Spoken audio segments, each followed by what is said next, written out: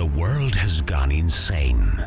Cosplayers rule the conventions, gamers dominate the tabletop, and the internet. Sci-fi subjugates the movies, and fantasy rules the bookstore with an iron fist.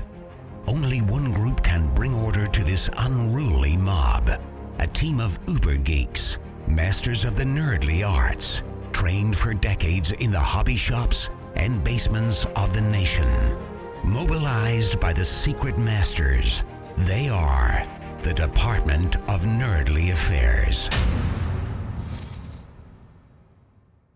Hello, operatives, and welcome to the Department of Nerdly Affairs. I'm your host, Rob Patterson, here with my co-host, Don Chisholm. Who's here for another exciting trip down memory lane. And our other special guest co-host, Jack Ward. Dire Wraiths! Oh, we're going to talk about those, Jack. We're going to be talking about those. Because tonight we are going to be talking about Marvel toy and media tie-in comics. Yes, you heard me right, folks. We're going to be talking about Micronauts, G.I. Joe, Transformers, US-1, and a whole lot of other comics that you've never even heard of or thought about in a long time if you're old enough to remember them. We're going to be talking about how Marvel shilled itself out in the 70s and 80s and how that pretty much saved the company. So, on that note, Don, let's go for some historical perspective. Tell us about the history of toy and media tie-in comics, or I guess starting with media, right? Yeah, because this is... Now, there's kind of two things that are really closely related that we're only going to get into one. And when you get to this sort of thing, we're referring to the stuff where, specifically Marvel, because they were the ones that mastered this, where they would take an existing property, make a comic of it, and kind of continue it. Mm-hmm. They also did a lot of, say, movie adaptions, where they would do, it was usually one or two issues that would be the comic book novella version of a popular film. Mm-hmm. We're not exactly getting into those. Those were something different. There's something, if you're under the age of 40, you've probably never really heard of it. Mm-hmm. But back in, say, the 70s, even going into the 80s, we didn't have home video. So they were popular. Same thing with like movie trading cards were a big deal back then because that was the only way you could relive the movie. You couldn't actually watch it until they showed it on TV, if they ever did. Or repertory theaters. Yeah, sometimes you'd get that. They also had the Super 8 versions. Oh yes, that's true. But those are actually only like 10 or 12 minutes long. They were really cut down versions. Yeah, because I remember as a kid, I had a friend, his parents were teachers, and they were both like technophiles, and they had a Super 8 projector, and we watched Star Wars in 78 at home, but it was Star Wars in 12 minutes. Oh my God! What was left?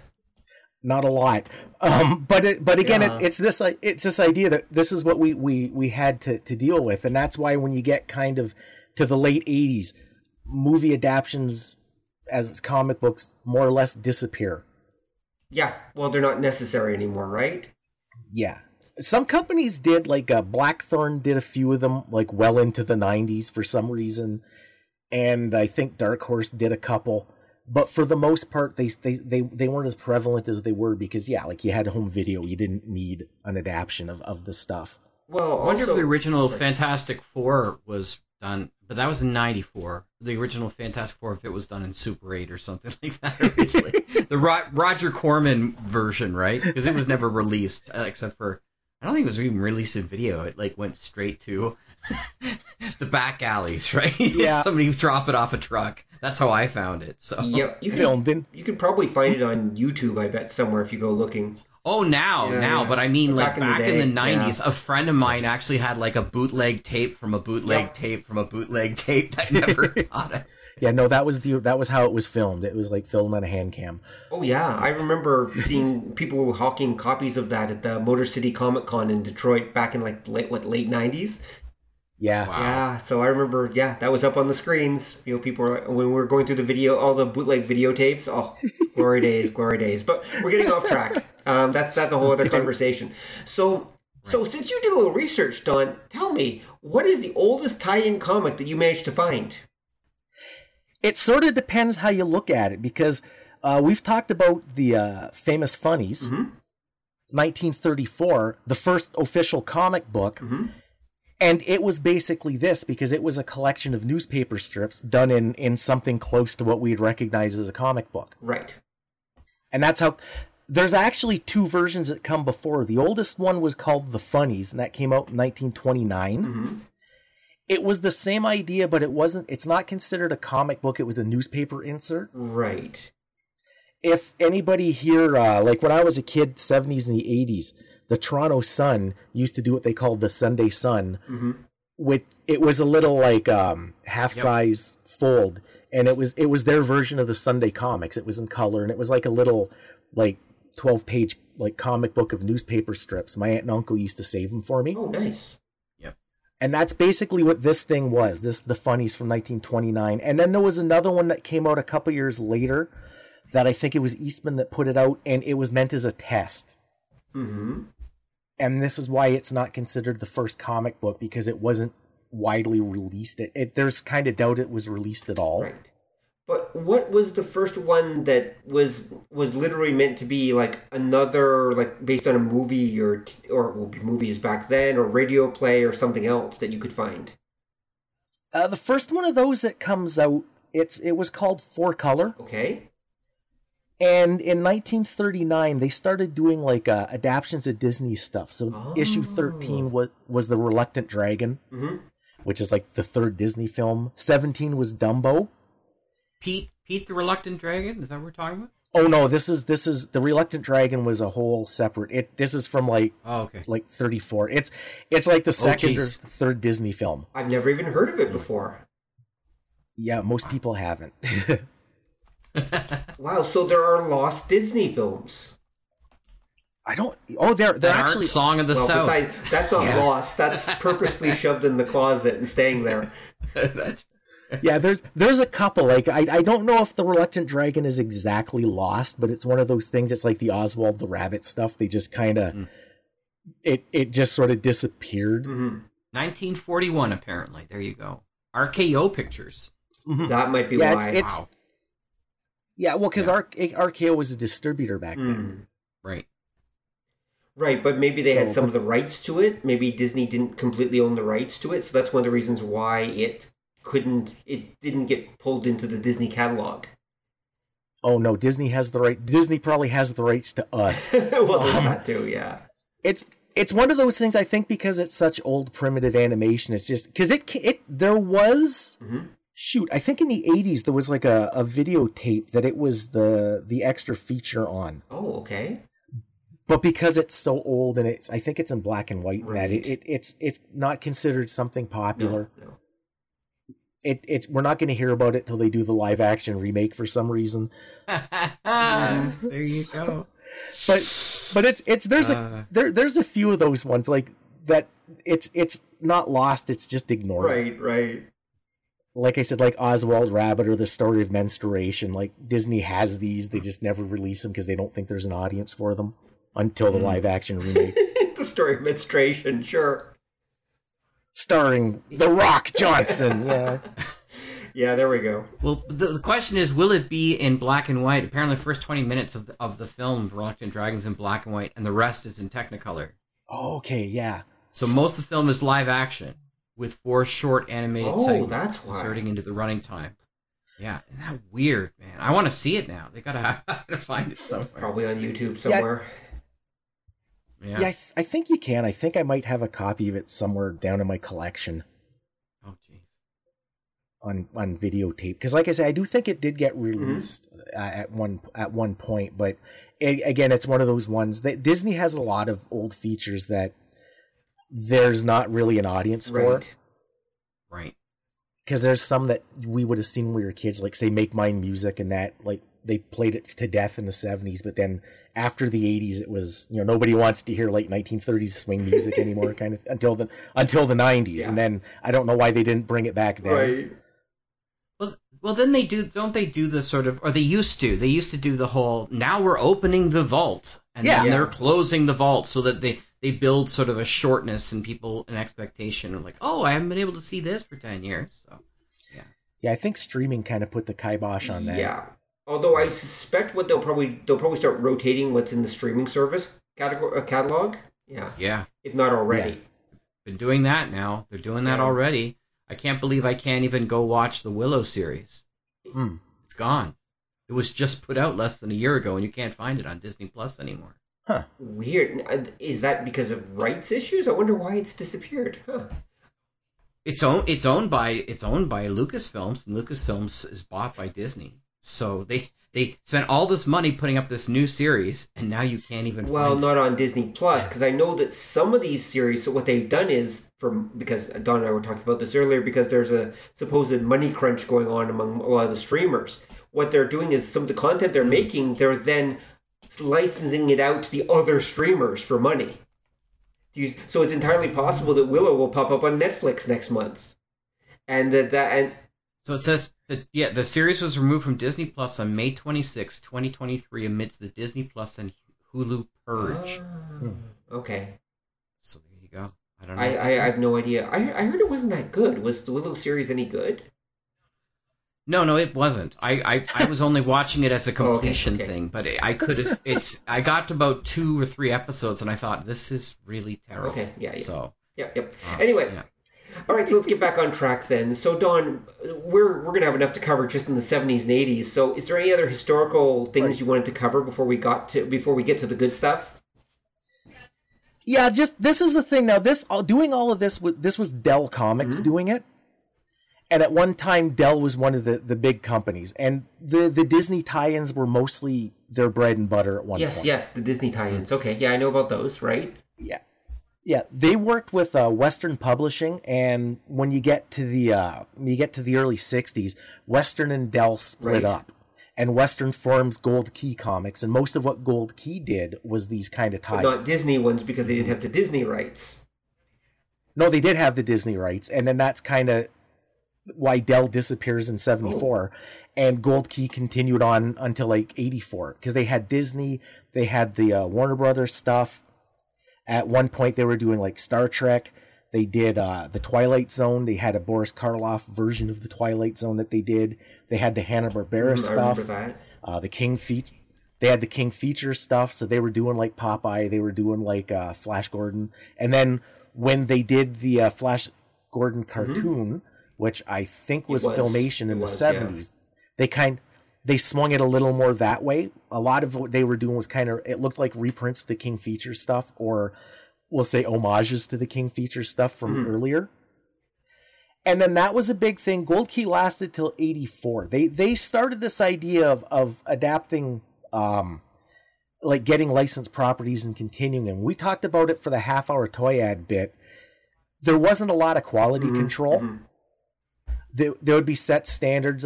Famously, the Stupid Comics website has one talking about the Tweety and Sylvester ones that Gold Key did. The article's title is "Model Sheets Are for Pussies." Well, we'll have to link, because it shows this idea that there really was very little control. When Gold Key did Star Trek, the first few issues don't really look like Star Trek because the artist... I have them. Yep. I have three big collections of those, yes. Yeah, and the first few, like, all the crewmen are wearing those weird kind of, like, greenish-yellow outfits. Yeah, and the phasers don't exist, and they use like tricorders to do instead of communicators and call them radios. It goes on and on and on. There's a whole list of stuff, and there's flames coming out of the back of the cells. Like it's just it's pretty awful, but it's fun. It's very pulpy for me. Yeah, so it is famously what happened with that is the guy that did the art had never seen Star Trek. He's from Italy or something like that, wasn't he? Like, he'd never seen Star Trek, He'd never heard of it. He had just a couple of pictures, and that was why you'd see all these, like, the characters, most of them don't look like the guys in the show, and that's like you were saying, the equipment, nobody knew what it did. They had that one picture of Spock with a tricorder, and they thought that must be everything, because, I don't know. And, when you get near the end, it starts looking like the show because the show is in syndication and they had a chance to see it. But it was that idea. It was very loose because you just sort of licensed it out, and as long as they met certain minimum standards, the owner didn't care. Yeah, and who was that Gold Key as well? Because I was going to say one of the things you don't have on your list that you thankfully sent to me was the $6 Million Man comics. Yep, because that again, they were Charlton Comics. They weren't Gold Key though. Yeah, Charlton jumped on that bandwagon because they had they did like the Hanna-Barbera stuff as well. Everybody did Hanna-Barbera. Like we'll be getting into that, and Marvel did Hanna-Barbera. We'll be getting, but because Charlton did that too. They did like the Mort Walker stuff. So they did Beetle Bailey, right? At one point, yeah. They did like they did Speed Racer. They did HB stuff, and again, this was the bread and butter. This was kind of because the Disney stuff was making money for the other companies. Everybody wanted a piece of that. And that's why they'd license whatever they get their hands on. Makes sense. Yeah, because that takes us kind of into the 70s with Marvel. Because when you get to the 70s, the comic industry in North America is in trouble. It's starting to collapse. Marvel Comics, from the very beginning, as part of their, it's the world outside your door, tying into reality, they never met a trend they couldn't jump on. So they were kind of trying to do the same thing. The first one of these kind of media tie-ins Marvel gets is in 1970 they do Conan.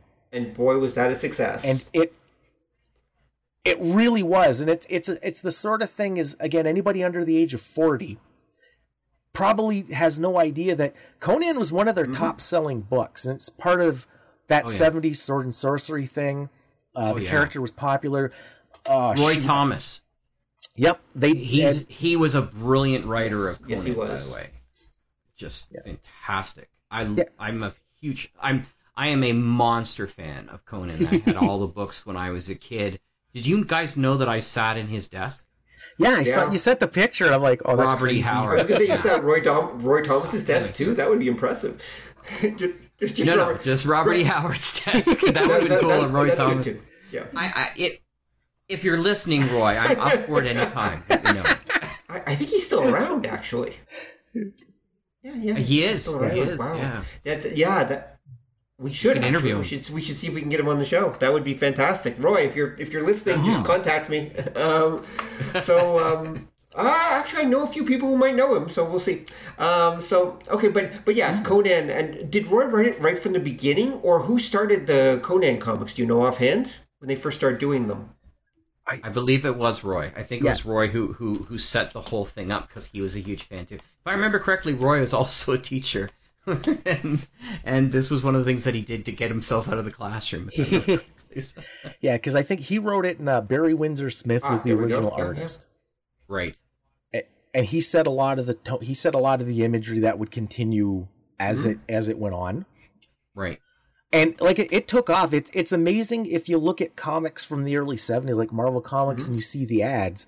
Conan is always part of their He's properties. always there somewhere.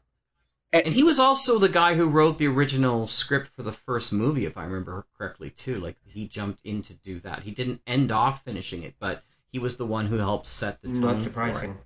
I think he might.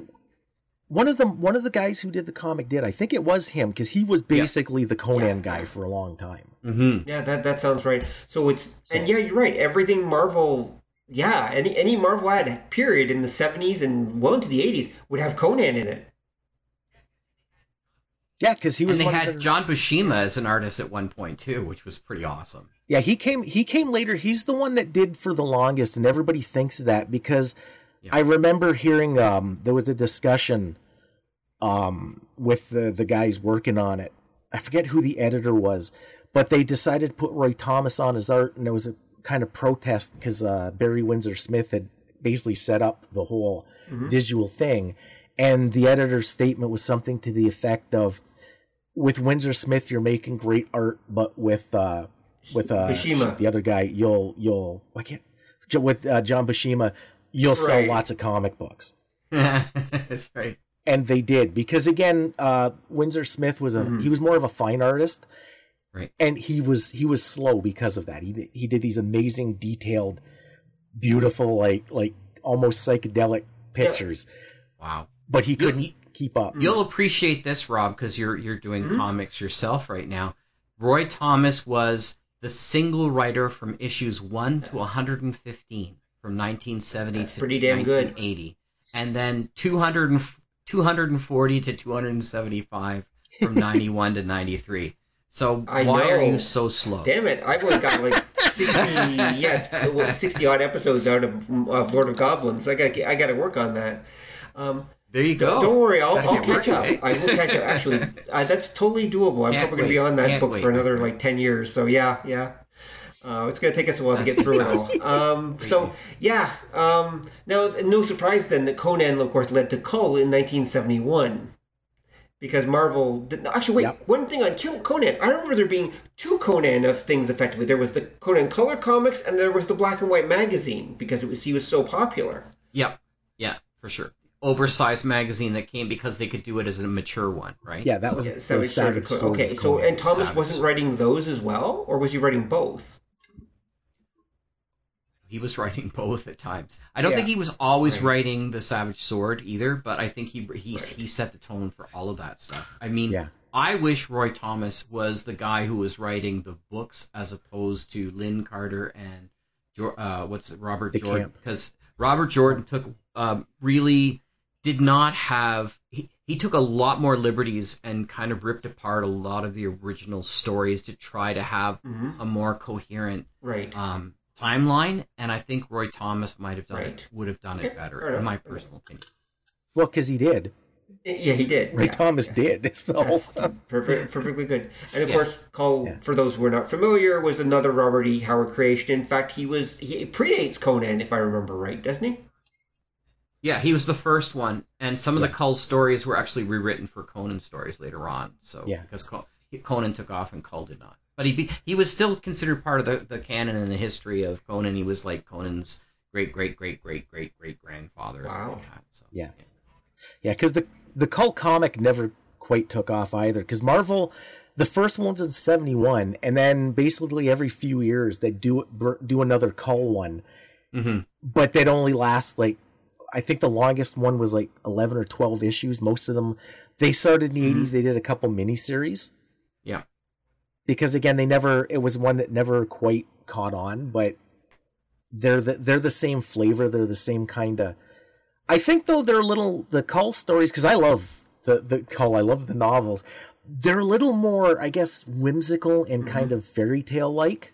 Yeah, they're not as world built as Hyboria in the same way. So you can play with them more fable like in that way. By the way, I just want to show my nerd cred.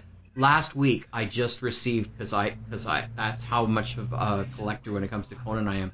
I just went and bought the Conan the Barbarian television series that came out in the 90s on Oh my DVD. God. You mean the live action one, right?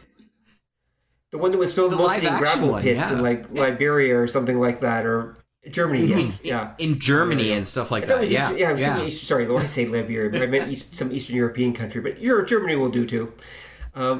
Okay, sure. Yeah. I think I tried watching it once or twice, but I think I those were remember it being terrible. too cheesy for me, so I couldn't quite get through it. Yes. Okay. It's terrible, but I had to have it. So, I enjoyed it. I found it dry, but it All right. wasn't terrible. yeah. Next on my list is the Planet of the Apes television show. So there you go. Oh, that's a good one. Yeah. Well, that's that. But let's get back to the comic list because apes will come up later. So of Yes, course, they will. And of course, actually, and the other one that I think everybody forgets, especially in the 70s. True, and I truly think that when people talk about like 70s Marvel comics, the two things that they're going to forget that were mega hits were Conan and Dracula. Yeah. Dracula was so huge. Like people underestimate, I think, today how huge the Dracula comics were back in the 70s and going into the 80s too. Absolutely. I mean, today we've only got the echoes, like, of course, Blade, of course, was around because Blade is from, Tomb of Dracula. But those Dracula comics were astoundingly popular back then. Because, of course, there was a whole Hammer horror thing going on at the same time. But I'm always amazed when I look back about how well Dracula did. And it ran for pretty much the entire 90s, the entire 70s, and right into the 80s, I think. Yeah, because remember what that was and what Savage Sword of Conan was, and one that you kind of mentioned, 74, Marvel did the Planet of the Apes, which was, they were magazines. Right. And they were trying to cash in on the Warren Publishing magazine things. Yes. Because those were super popular. And that's basically, Because if I remember correctly, the Tomb of Dracula would have the Dracula story, and then they do like 4 or 5 page like backup kind of stories that maybe tied in, maybe didn't. Right. By the way, it went from 72 until 79. So then there are 70 issues of it. That's proper Tomb of Dracula, of course, as opposed to the whatever the full size magazine one was called. I think that was Tomb of Dracula was the magazine, as I recall. No, Tomb of Dracula was the color one, I think, wasn't it? I thought Tomb of Dracula was the color, and what was the other one that they did called? Because there was another one, right? Yeah, there was. I think there was one they did here called it is. Dracula Lives. Black and white Dracula Lives. Yes, Dracula Lives was the black and white one, published from 73 to 75. Okay. Then there was also Giant Size Dracula, which is a companion to the quarterly comic book that ran 5 issues. And there was a black and white Tomb of Dracula, also called Tomb of Dracula, that ran 6 issues from 79 to 80. Yeah, it's hard to keep track. And going back to the Conan thing, Conan did the same thing where they would do treasury editions, which would collect a story and have like maybe like a new backup one, and they did little like pocket editions, which were like the Japanese tankobon, the newspaper, like the novel size one. So it's hard to keep track of some of these because they publish so many different versions of these things. Yeah. Well, fun, and there's your fun fact. It was so popular, the Japanese even did a Tomb of Dracula animated movie. In which he eats a hamburger. Right, that's true. He does, doesn't he? Yep. We'll have to link to the Stupid Comics article on that one, too. Yep, that's very true. But yeah, Dracula, Sovereign of the Damned. Or as Dracula, Emperor of Darkness. And yeah, it was done for TV Asahi in 1980. 94 minutes. Funny. But Dracula was massively popular back in the, and horror comics in general, of course, were in the 70s, but Dracula might have been the most popular of them all, I would argue, at that time. Yeah, some of the Warren ones, like when you get to the late 70s, I think like Vampirella was probably comparable. Well, yeah, she's got huge talents, so there's no so it's not surprising there that Vampirella would actually, remember this was the early days when we didn't have the internet for porn, right? So we had to take tips when we could get them. Tomb of Dracula, Dracula Lives, or Vampirella, as the case may be. Yeah, because this was also the era that Marvel, again, hopping on the bandwagon, had a bunch of like horror story heroes, because this was also Tales of Voodoo. Right, that's true. The Living Zombie, The Living Mummy. This was the Werewolf by Night. Yep. There was a Frankenstein's monster one that they did. That they were really kind of leaping into the classic horror thing. Well, I mean, Dracula sold so damn well. Why wouldn't they? Yeah, this was also the era that they were reprinting like a lot of the Kirby monster comics in the 50s. Ah, yeah. Because they were reprinting them as Fear and Where Monsters Dwell and Where Creatures Roam. Because those were the stuff that I read when I was a kid. I wasn't a big superhero guy, but I liked the monsters. Right. Yep, nope. I totally get that. I guess we should also mention... And Morbius shows up even in 71 in Marvel, too, right? For the same kind of thing, right? Yeah, that's right. So he predates Dracula. I think he shows up as like a villain for Spider-Man or something at first. Yeah. You're tragic, sympathetic. I don't want blood, but I must have blood. Yep. Story. As he walks around in his high-collared disco pants. I know. That's right. There we go. What's that sound? Disco is dead, and so am I, darling. Oh man, that would be the movie. They should have done that. That's right. Totally. You're right. They should have done it as a period piece. Absolutely. That would have been so awesome. Wow. Okay. Anyway, so there was another, of course, Marvel one that you have that you note on your list on, which is of course Doc Savage in 1972 as well. Yeah. Which I can't imagine did quite as well as Dracula did, but maybe it did okay. How well did it do? Not real well. Doc Savage, as I recall, again, they did it as a regular comic, and they did it as a magazine, as a black and white magazine, and it wasn't around very long. Doc Savage is one of those ones everybody does at some point. Like, as I recall, in the 80s, like, I think DC had a Doc Savage series, and then I think in the 90s, it was like Blackthorn or Dark Horse, and one of those companies brought him back again. But again, it never quite catches, because that was the same one. The pulps were in the air, I think, because again, like Conan. Yeah. And the Marvel does the comic in 72, and remember in 76 the movie came out. Yes, that's true. And it didn't do real well either, but... No. There was a Doc Savage movie? Yeah, Doc Savage, Man of Bronze. You never saw it? Never. No. It's Jesus Murphy. It's kind of It's like Highlander 2. We pretend it doesn't exist. Okay. No, it's not that bad. It's a little bit silly, but I don't think because they were trying to camp it up. I think they were trying to write it legit, but again, nobody working on it really understood how pulp stuff worked. Right. So it's really entertaining, but I wouldn't necessarily say it was good. Okay. Okay. I'll trust you on that one. I'm not going looking for a copy.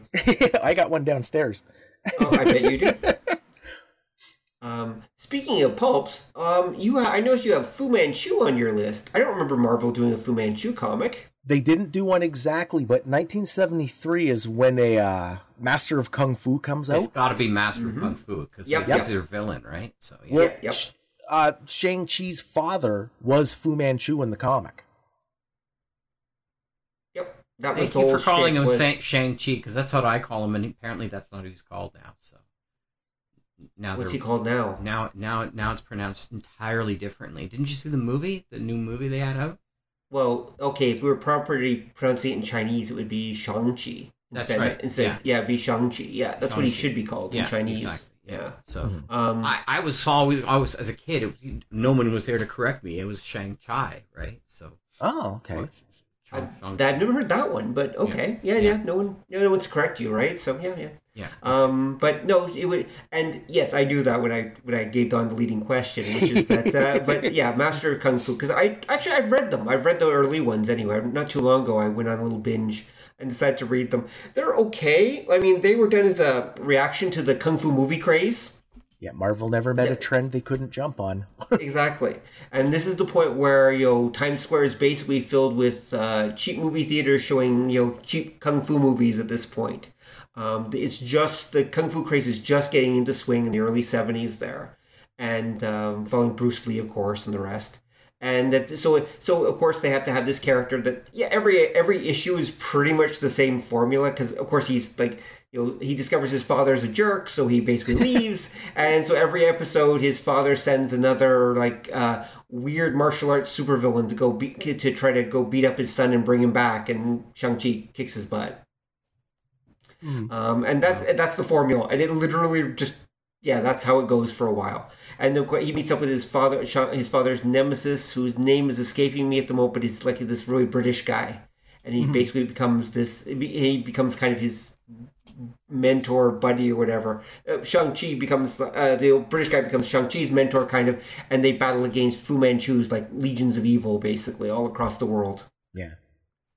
Nicholas, what's his name? Damn it, now that's going to bug me. Anyway, whatever, I'll check later. Regardless. So, again, a tie-in, and a fairly popular one. Do you remember how long Shang-Chi ran for? I don't remember offhand. Always another one. It ran well into the 80s, like. Yeah, I think so. It was one of those things that by far outlasted the trend it was based on. Oh yeah, without a doubt. He first appeared in Marvel Special Edition number 15, December 1973. Yep, there it is. And he would end up running, for a long time. I want to say 83 or 84. I'm just quickly looking it up. Looks like I've got references here to, I think it's 83. Yeah, 83. Issue 125. Yep. June 1983 is how long it lasted. So there you go. The Deadly Hands of Kung Fu. And it was actually, again, one of those forgotten ones. It was very popular in its time. People really loved that comic. I only read the first dozen or so chapters because they got kind of repetitive, but I suspect if I go back in, it probably finds its footing. In fact, I find this is a trend that I noticed for a lot of these ones that are going to be on this list, and is that a lot of tie-in comics, you kind of get the feeling, now not all of them obviously, that the writers don't exactly know what to do with them at first. And so you'll often get a very base version of now. Obviously, this Shang-Chi's a tiny bit different, but we'll go with me on this one. At first, they're like, okay, we got this property, we got this characters, let's introduce them. So they do kind of an origin story. And then it's usually followed by a whole lot of issues of them floundering around doing almost random stuff while they're trying to figure out how the heck to make this character work. And a lot of tie-in books die during this random floundering around stage. But then the ones that get through that stage are the ones that will actually survive a long time. But there just seems to be this like floundering around stage that goes on. We can talk about it later, but Transformers, G.I. Joe, Godzilla. There's a lot of the ones we're going to talk Star Wars. A lot of the ones we're going to talk about later on go through this like cycle basically. This kind of floundering around stage, and because they just really don't know what to do with them. Which again, I don't blame them because they can't really kill these characters off. They're kind of limited in what they can do with them in a lot of cases. I guess they had more freedom back in the day than they do with now. But at the same time, they're like, okay, what do we do? We've got a bunch of characters that can't really change, and they can't really do much with them. So they're again, it varies. With Dracula, they could, because, of course, Dracula public domain, right? And Shang-Chi let them do something a little bit different as well. But when we get to something like, I'll give you an example, Planet of the Apes in 1974. Or was it 77 for the comic? It's both. It's both, okay. But I think it's the 77 one that I've read. I've read the 77 one. And you've read both. Did I read both? Okay. I'll explain when you're done. It's really weird, but you've read both. Okay, there we go. Anyway, the Planet of the Apes comic is exactly this. It's the movie which a fairly good retelling of the movie, I might add. And then it just kind of goes off into La La Land after a bit, because it's like, okay, Bob, you've seen the movie, right? Write a couple issues. Okay, Stan, you write a couple issues. Sid, okay, you're on this month. It's like that's kind of what they do, and then that's a good example of one of those ones that I think flounders for a couple issues and then just dies. Yeah, you're right, because what ends up, and this is going to come up. Mm-hmm. You've mentioned this is going to come up in the mid 70s, like in 76, we really start seeing it. Because they get the rights to do these things, and a lot of them are very narrow. Right. And sometimes it works, because like a Conan story, he's what a lot of Sword and Sorcery is based on. So even though the ideas of a Conan story are pretty narrow, you can still kind of do a lot with it. Yeah, You get to some... Like Dracula, they didn't do a retelling of like the story. They just used the character in the Marvel setting. Right. Because don't forget, Dracula at one point fights Howard the Duck. When you get to stuff like you mentioned, Planet of the Apes, you've got the movies, and then you're not sure what to do after that, because the movies are very limited in scope. Right. But they're post-apocalypse, so they did all these different weird post-apocalypse stories. The reason you read both was the 1974 one was the magazine. Oh, okay. And then in 77, they did the comic book, which are basically colorized versions of the magazine stories. That would explain a lot. The art was really nice. I was actually impressed by it, in fact. Well, they were good, because you had at this point, the ones that succeeded, like you said, were the ones where the people working on it kind of started putting themselves into it. It wasn't just a job. Because we talked about that with like the half-hour toy ads. You could tell which shows were just a slog for people because they were really bland, they were really typical. And then you could tell which shows were the ones where the producers weren't paying attention, so the people working on it just went nuts and did what they wanted. Right, yeah. And which are usually the best ones. We'll get to one of those later on. Yeah, and that's what the comics were. Because Planet of the Apes, they didn't have a lot to go on, because remember, the movies don't really match the book that they're based on. Right, yeah. In just the vaguest sense. And then the TV show, it based on the movies, but only, again, in a really kind of vague way. And then the comic book is the same idea, that the comic book is a straight-up post-apocalypse story, because they meet other species. Same thing when they did the Planet of the Apes animated TV show. There's a whole big other subplot, because they meet, like, apes and that from other colonies, not just Ape City. Oh, okay. Like there's these Tibetan monk apes that they run into who are actually working with the humans in this story, because it's just the Ape City ones that hate and fear them. Wow. Okay. So the idea that you get with Planet of the Apes, some of the later Planet of the Apes adaptions do this as well. One on the list that comes up that we're going to have to mention a special because there's a weird thing, but in 76 when Marvel does Logan's Run, they kind of do the same thing where the TV show Logan's Run is the same idea where what we get in the movie, the City of Domes, is just a tiny little single location. Same thing if you think the Planet of the Apes movies. Ape City might just be outside of New York and not like those apes don't have like a big spread. They're just a little tiny territory and anything else could be outside. Logan's Run and Planet of the Apes could be in the same setting. Right, yeah. Because they're post-apocalypse societies are always isolated. So, and when they did the comics, like the Planet of the Apes ones is pretty popular. And again, because they just did it like a generic, like post-apocalypse. I remember one of the stories they run into, it's a team of scientists that mutated and are building like their own army to try to take over the world. And it's got nothing to do with anything we saw in any of the movies or the original book. But you can do that because, again, they just do like a post-apocalypse story. Makes sense. Okay. And so again, that's the example of, actually I think that's the first example on this list really of a movie tie-in is the Planet of the Apes one that they do. Yeah. For the 70s set. I mean, that we're talking, there might have been another minor one or two, but, and leading to that, there was a 2000, now was the 2001 one that Marvel did, was that actually meant to be tied in with the movie too in 76? Ish. What the 2001 comic did is there's kind of two versions. They did the comic book, and there's a Treasury edition, which are the big, giant, oversized ones they used to publish.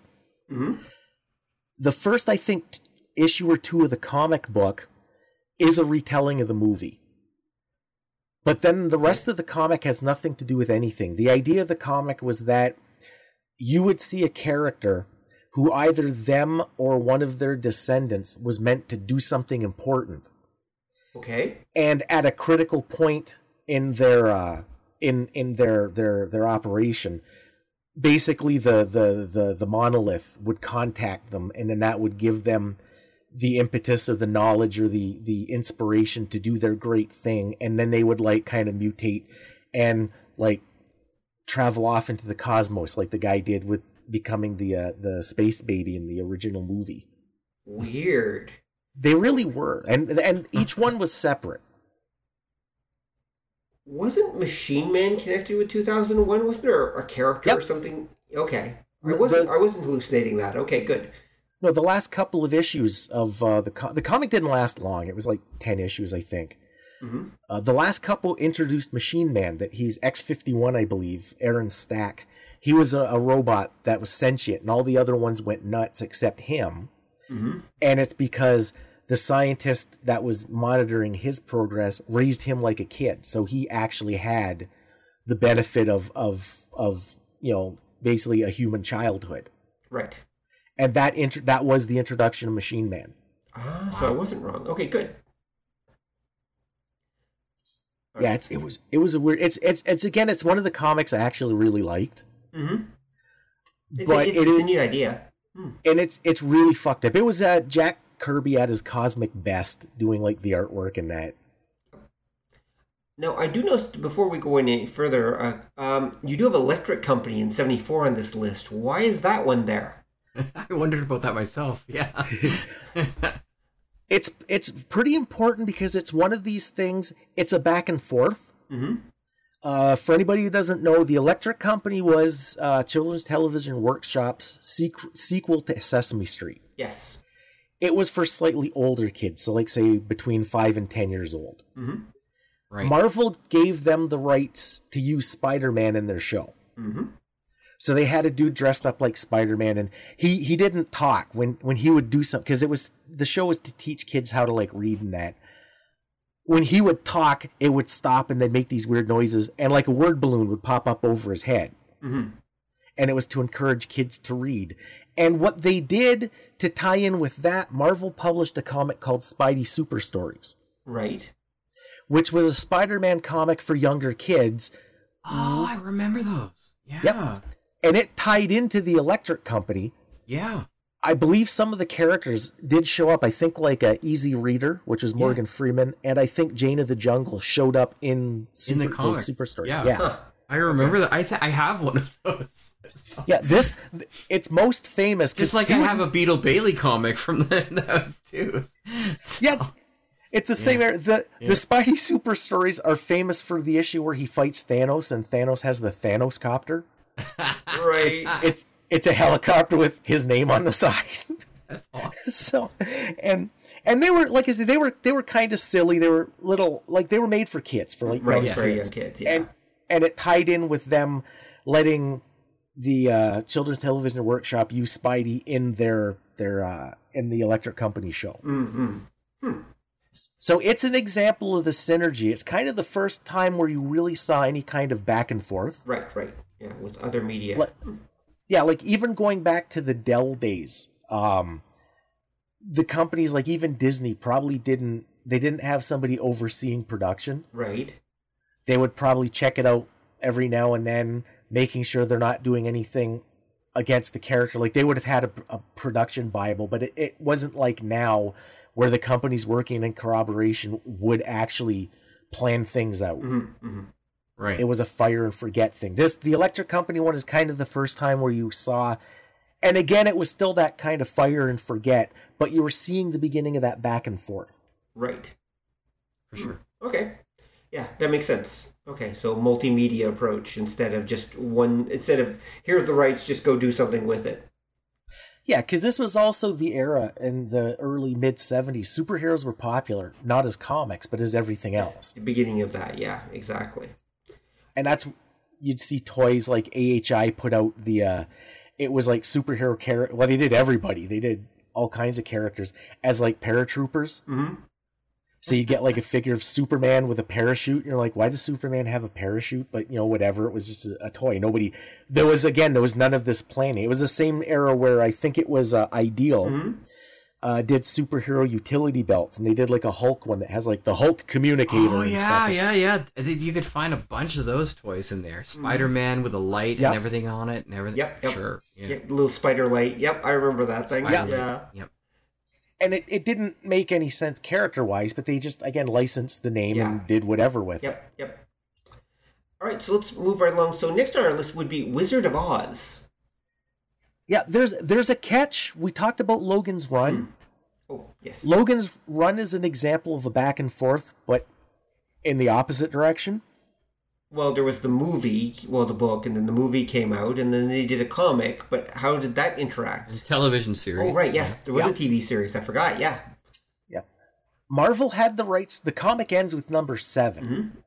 1 to 6 are a retelling of the movie. 7 was an original story, at which point the, what company? Was it Paramount that owned the movie rights? I don't remember, sorry.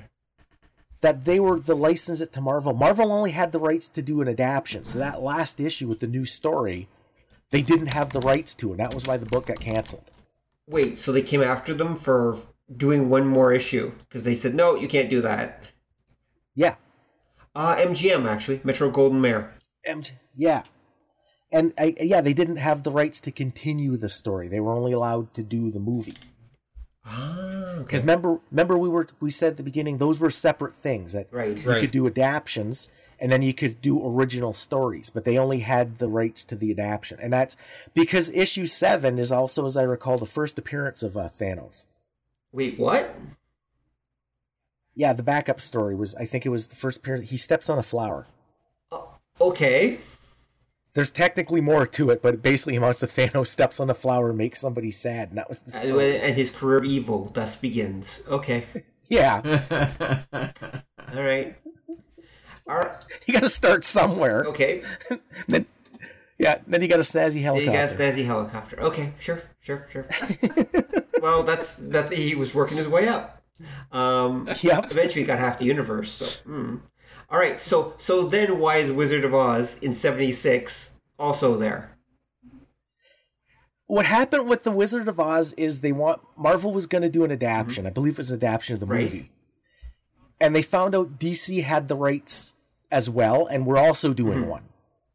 So they worked together and they produced it as a joint Marvel DC production. Weird.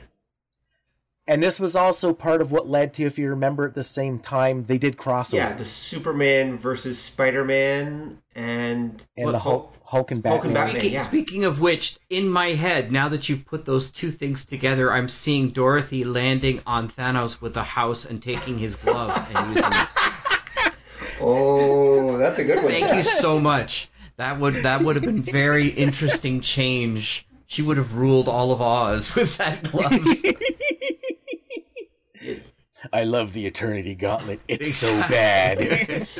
Exactly. Oh, my darling wife had knit me one, so I still have it. I just boxed it away. It's you have a giant knit Eternity Gauntlet. That's right. Okay. And I made it left-handed for me because I'm a lefty. Oh. Well, if you have the handedness stone, then it can be. Oh, that's very true. That's right. There we go. The ambidextrous jewel. So that began the crossovers. Then that's weird. I had no idea that the Wizard of Oz that they did that. I know the crossovers didn't last very long. They just did a couple of them, but that was still those were significant. I think they did 3. That's DC, right? DC. Yeah, DC and DC Marvel working together. So that's Superman versus Batman. Sorry, Superman, Spider-Man, right. Hulk, Batman, which never seemed like a fair fight to me. I just looked at that and said, that never worked for me. Oh, Batman takes the Hulk out in one point. With gas, probably, or something like that. Yeah, it's knockout gas, but to get the Hulk to inhale, he does this super awesome martial arts kick to his solar plexus. And then when the Hulk gasps from it, he breathes in the gas and gets knocked out. And Muhammad Ali jumps. Oh yeah, the Muhammad Ali one too. Yes, Muhammad Ali versus Superman. Yes. That was a big one too. Which is interesting because that means they're all part of the same universe. That's right. Because that was the DC Marvel crossovers. They also did the Teen Titans and the X-Men. They did. Yep, that was actually pretty good. That was a good one actually. Dark Horse took over all of that 20 years later with all of their Batman versus Predator and Batman versus aliens and stuff like that. There's a whole bunch of those. Judge Dredd versus Predator and all that kind of thing. So they that was the 90s. That was another kind of big wave of that. Yep. And again, it was that same idea because people were seeing the value of licensing things out, so they did. That makes perfect sense. Okay. So speaking of licensing things out. 1977, Star Wars. Marvel Comics Star Wars. Which, again, is a beautiful example of what I mentioned earlier. Let's tell the story of the movie with really odd art. And then... and very huge comic. Yeah. I have the original. That's the Treasury edition. It's like an oversized comic. Big. Yeah, because they did... It was... the first 6 issues of the regular comic are the movie, and then the Treasury editions that you're talking about, I think there were 2 of them. I think there was a part 1 and 2. I don't think the original Treasury one was the full story. Okay, yeah, because 6 issues, so probably 3 issues a pop for the Treasuries. That would make sense. Don't hold me to that. I might be, because that was another one that they did a billion different versions of it. They just kept reprinting it in different forms. Yep, because it was so popular. Yeah. And again, so we get, so they do Star Wars, and then they promptly did the Magnificent Seven. In space. That's what the second story is with... Sergio Aragones leading them. Exactly, Sergei X. Yeah, there we go. Wow. Sergei Aragones X. Yeah, I was just looking at that the other day, actually, in preparation for this. It's like, okay, guys. Because, again, they had these characters, but they didn't really have the permission to really do anything exactly with them. They could have them run around and do stuff, but they were kind of limited in what they could do, so they tended to just have the characters go places and meet other characters that were original that they could do stuff with. Yeah, there was one rule they had, is that the main characters couldn't meet Darth Vader. Oh, right, they couldn't, could they? Yeah. Lucas declared that. One of the reasons the first few comics, the movie adaptation, is so weird is because they didn't technically adapt the movie. They were working from an earlier script. Right, yeah. And that's why the comic has Biggs in it. Right. And Luke goes to Anchorhead, and some of the things like Wookiee is spelled different. Well, how is it spelled in the comic? Do you remember? I think it's with an I. Oh, okay. Wookie. Kie? Kie. Well, isn't that the Isn't proper that the way spelling it's for supposed to Wookiee? be? Yeah, it's in Wookiee W-O-O-K. Wookee. Really? Or maybe it was the other way around, that they didn't have the I. But there's the first or second issue, they it's spelled different, and it's because it was off the script. Because it was off the script, yeah. That makes sense. It's like the radio plays. Oh, the radio plays, were based off the original script. So they could do something different with it. So that's why you got the whole Luke and Anchorhead and all that stuff. Or Biggs and Anchorhead routine, yeah. Now, the Star Wars did run for a long time, though. If I remember, it ran until, about Return of the Jedi came around? Well after. 85, 86. Issue 107 is the last one. 107. So they did work out their own mythology. I mean, yeah, that was our Star Wars back then, right? We didn't have any... Yeah. We had the movies and we had that, basically. Yeah, because they continued after... Return of the Jedi, I think, is like issue like 60. Right. And then they can just continue. Yeah, because that's the same time you get to see Lando Calrissian cosplaying as a Captain Harlock. I'd have to look that one up to see it. Okay. Look up. I believe it's Captain Dreeble was the name he went by. Right, but he's Captain Harlock. Okay. Oh, he's Captain Harlock. He's Captain Harlock with a mustache. Because one of the, I think it was Dark Horse later on when they did it. Did the story of who this Captain Dreeble he was imitating was. Right. Yeah, it's one of the infamous things, that and Jackson from the Marvel run. Oh, yeah, the Green Rabbit guy. Yeah. Everyone loves the Green Rabbit guy. I mean, he's one of those characters that I'm actually astonished that they haven't tried to bring him back, actually. But beyond being a toy, obviously. Are we talking about Captain Rabbit?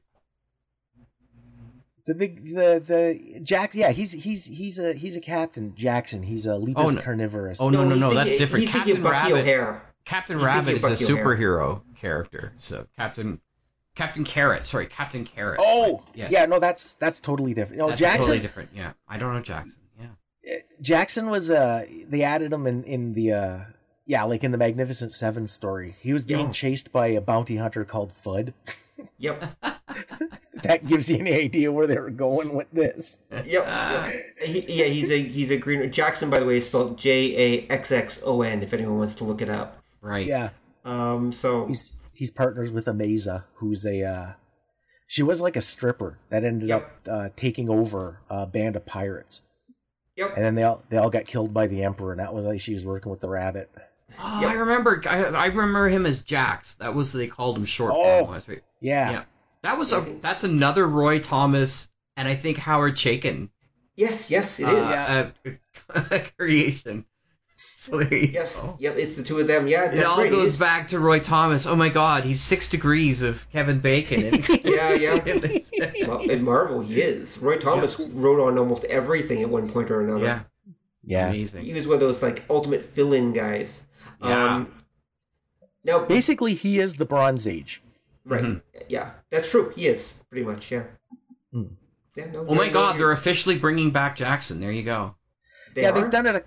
As of March 20th this year. They're saying Smuggler Jackson's coming back on a mission to Endor with C-3PO. Yeah, he shows up. I think it was a Star Wars Rebels. There's he is. There's like. Oh, wow. No, I have to check. I've seen Rebels. I don't remember Jackson popping up, but okay. No, there's like a crashed ship, and there's like a skeleton with rabbit ears wearing his red outfit. Yeah, I would have missed that one. Okay. There you go. Because presumably there's more. He's Lepus Carnivorous is what they called him in the first one. He's got a new official name that they came up with in like the early 2000s, late 90s, for his species. Because the game, I think both games, I think the D6 one and the D20 one added him like in his species to the canon. Oh, but wow. they called him something different. He's in Star Wars 1978, 9, 10, 11, 16, and 108 in the original Marvel series. Wow. Yeah. And then apparently he's mentioned in the Clone Wars episode guide for some reason. Yeah, he's okay. There's a lot of stuff like the Marvel Star Wars ones I actually still really like. And there was a lot of stuff like Baron Tag, I believe, ends up becoming semi-official, and Valance the Bounty Hunter is official now. They have brought him back in different forms. Right. Yeah. No, I don't- believe it. Well, Marvel owns both, right? So they can. So there's actually nothing stopping them at this point from using these characters. Yeah. Yeah, because people for the Marvel comic, just at the Empire Strikes Back area where Walt Simonson joins up, and that was where he was also doing like the newspaper version. That's what a lot of people consider to be the high point, because that was, you got more serious stories and they had more continuing stuff and more character, because that was the Shira Bree era and that. Right. And a lot of people consider that the high point, but I actually like the earlier stuff because, again, it had that nice, like, over-the-top pulp action hero feel to it. Okay. I can totally see that. All right, so we got lots to get through, so let's move right along. So I noticed in 77 you also got HB Books. I'm assuming that's Hanna-Barbera Books Marvel started publishing. Is that correct? Yes. Marvel did a bunch. And this ties in with the idea that, like we said, comic books were in trouble. And they were starting that idea. I think Marvel was looking for how to bring in the new generation, and that's why they went HB. Because Star Wars is the comic book that saved North American comic books. It was. Really? It sold so well that it brought more people into reading comics. Oh, okay. It started a new comic fantasy craze by itself, so that makes sense, actually. Yeah. And then the Hanna-Barbera ones didn't last long. I remember reading an editorial. This is like, again, the late 70s. I remember reading an editorial. I forget who it was. It might have been Harlan Ellison. Don't hold me to that. But it was like a science fiction novelist or critic that was talking about Marvel Comics. And again, this is Bronze Age. And they were really upset by all of, like, you know, how they were defaming the heroes, and it was all about, like, they're all like alcoholics and drug users and the same stuff you hear every couple of years from, like, the oldster fans. Because he talked about that one of the characters they did was Dynomutt. The Dynomutt cartoon hadn't come out when it was announced yet. He was a new character, because I remember the editorial, the guy writing it said something to the effect of, maybe this Dynomutt fellow, when they introduce him, they can make him a heroin addict to add depth. And yeah, no, it was just straight up Marvel doing Hanna-Barbera stuff for a little while. Okay. Like I say, it only lasted a couple years. They did a ton of them, and it wasn't super popular. Okay. Makes sense. All right, so we should move on to what was probably, I think, might have been the first Marvel comic book I actually ever collected. In 1977, Marvel's Godzilla. I think that might have been. Which, you know, I just went back, again, prep for this episode, I just went back and read the first couple issues of Godzilla. You know something? I was actually kind of surprised by how well written it actually is. I mean, it's got... Who wrote it? You know? It was written by... Hold on a sec. I will bring it. It was written by Doug Mensch and our artist Herb Trimp. And they were the team that did, I think, most of it, if not all. I think they did all of it, actually. I think they did all, like... Yeah, Doug's another really good writer. He did a lot of great Batman in the day. So, yeah. And sure. You know what? And the thing that fascinates me most about going back and reading... it's how tied in with the Marvel Universe it is. Like, literally every possible tie-in they've possibly... Because they basically are using S.H.I.E.L.D. as the Science Patrol from Ultraman. They're just using them as a replacement Science Patrol. And... Wow. Because Godzilla...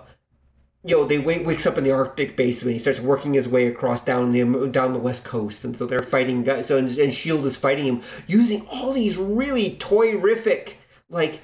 Go back and look at it. Basically, here's the thing: if you go back and look at the Godzilla thing, and I'm telling people to do this, actually, if you can find copies of it online, PDFs of it online. Go look at. S.H.I.E.L.D. in that thing is using all these really weird freak out vehicles, and I was looking at them going, these look really familiar, and then I realized almost all of them will become G.I. Joe toys in a couple years. In about 4 or 5 years later, most of those designs will be I'm looking at them. That's Cobra. That's the Cobra battle platform. That's that. They just look like a bunch of, like, mostly Cobra G.I. Joe vehicles from later on. It's like, oh look, they're in Cobra battle pods. Go back and look at it. They are. They never did the Blockbuster though. That was my favorite. The Blockbuster has got to be what.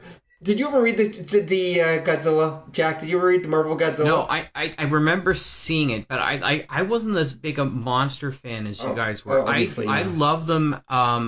They played them for some reason around like lunchtime when I was a kid. And you're talking about the Hanna-Barbera Godzilla. No. I'm talking about the actual original movies. No, the movies. Oh, the movies. They would play them at lunchtime when I was. My mom would. Delightful thing she did. So my best friend was Jim Blacklock. Hey, Jim.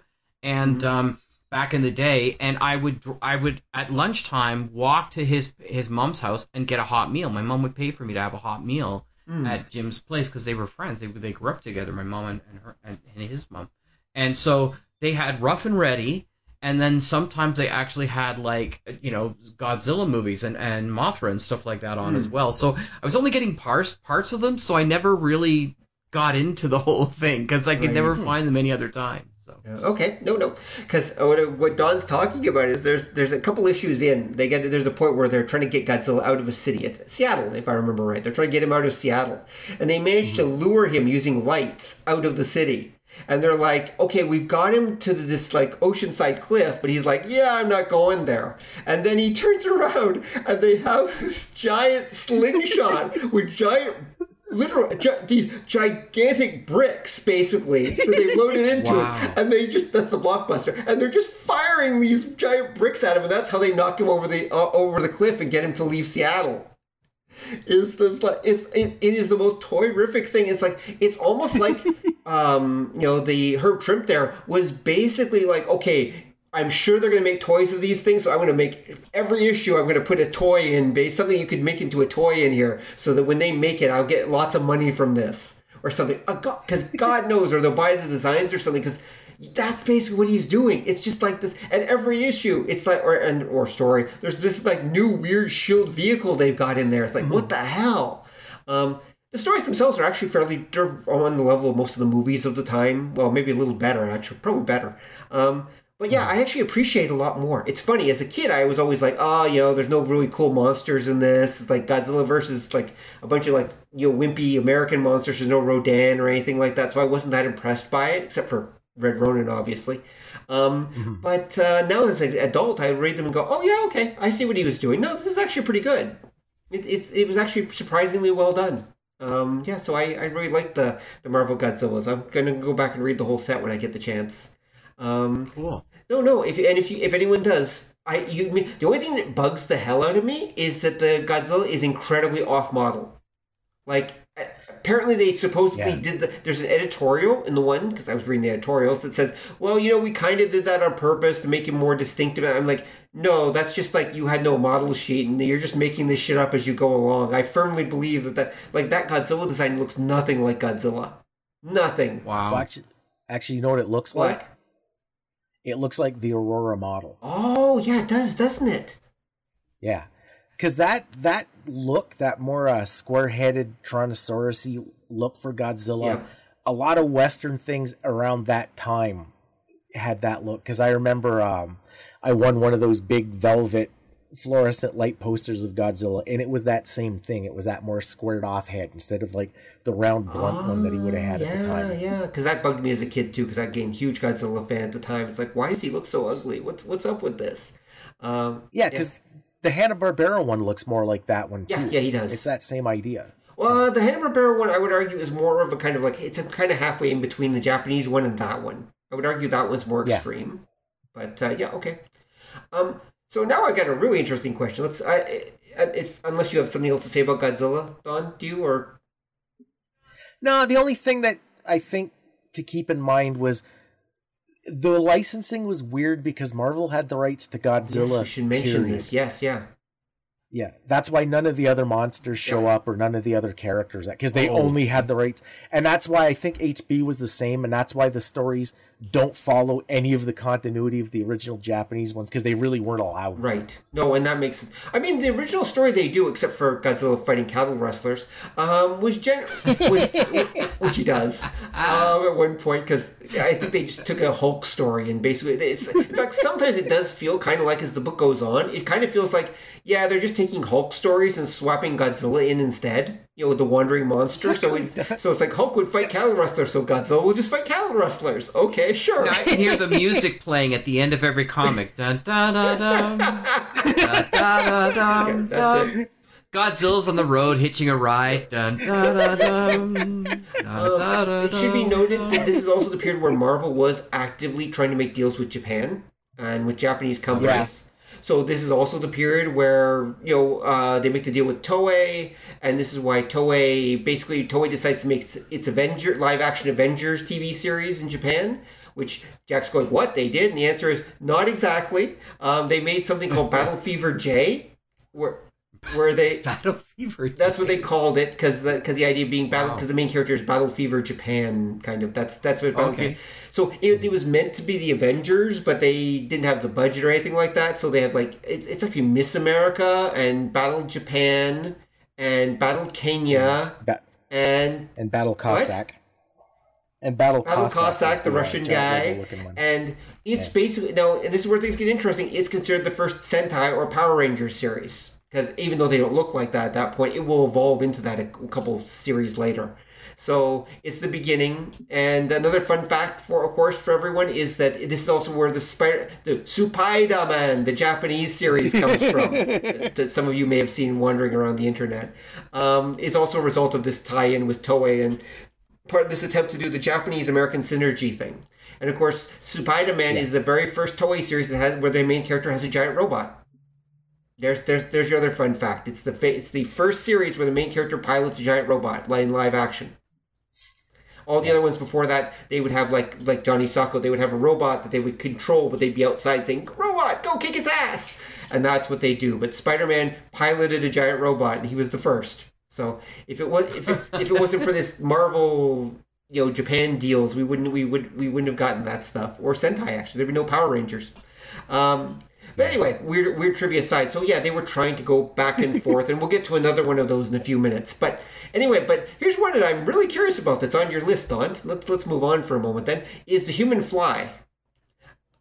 Oh yeah. The Human Fly. I think I have one of those comics too somewhere. Jesus, Murphy.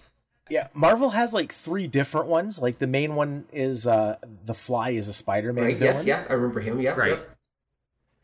The one they put out in '77, which is the guy in the red outfit with the white piping on it. That's the one I have. Yeah, he's like a stuntman. Yeah, he's modeled after a real guy. Yeah. Yep. Yeah. Was he gay or something? Because you've got a little note here that maybe I'm reading it wrong. It's hero. You can't read my right. I marked it to be the hero. Okay, so it doesn't say homo. Okay. No, it's hero. Although he might have been. I mean, he wasn't around. He might have been. long. That's true. He could have been actually. He was. That's what they called them back then. So I just want to make sure, at that time. That's right. No, it's hero. Okay, I can't read your writing. It was a weird costume, if I remember correctly. The fly wings were kind of off-putting. Yeah, because he had it was a weird cape that was kind of wings, but kind of, and I think the real guy wore that outfit a couple times. Oh, really? I can't remember his name, but yeah, he was famous for climbing stuff. Yeah, I think he climbed the Sears Tower in New York at one point and stuff. Yeah, that's that. He was one of those. He was like Evel Knievel. That kind of thing. You can actually see him interviewed as Rick Rojat. 1976, that's his name. Yeah, okay, yeah. Yep, The Human Fly, Daredevil, Rick Rojat. There's a YouTube video. We can link to it in the show notes. 2 stunts and a comic book series. Yep. That's 5 seasons in a movie or something like that? Yeah, pretty much, yeah. Or 6 seasons in a movie, what do they say? Oh, and the comic book series was written by Bill Mantlo. That's not a surprise. Gil Kane and Len Wein.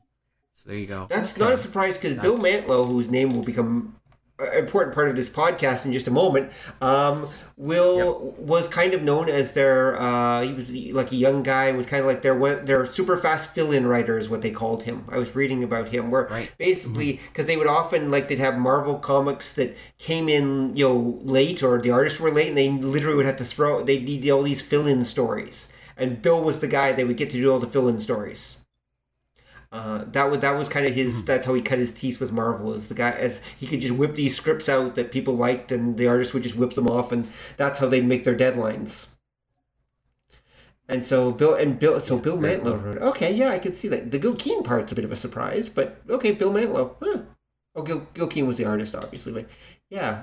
Yes. Huh. Yeah. Human fly carrier. Okay, yeah. There's more than one, but yeah, there's the visual of him riding on top of the human fly jet. Is that says the human fly on the side of that thing? It could very well be. Like I say, it's like you say, Evil Knievel was popular. There were a bunch of these guys that at the time. He's an Evel Knievel copy, basically, or maybe Knievel's a copy of him. I don't know, whichever. Yeah. Evil came first. Yeah, Evil came first. I think it was like early 70s, wasn't he, or late 60s? Evil. He started off. I think very, very late 60s. Yeah, because he's gonna actually show up in a couple minutes. Yeah. And there were toys. A friend of mine had an Evil Knievel toy with it, like the whole motorcycle that could jump and everything like that. There we go. Yeah. And of course, we should talk about one of the most important items on this list: Kiss, 1977.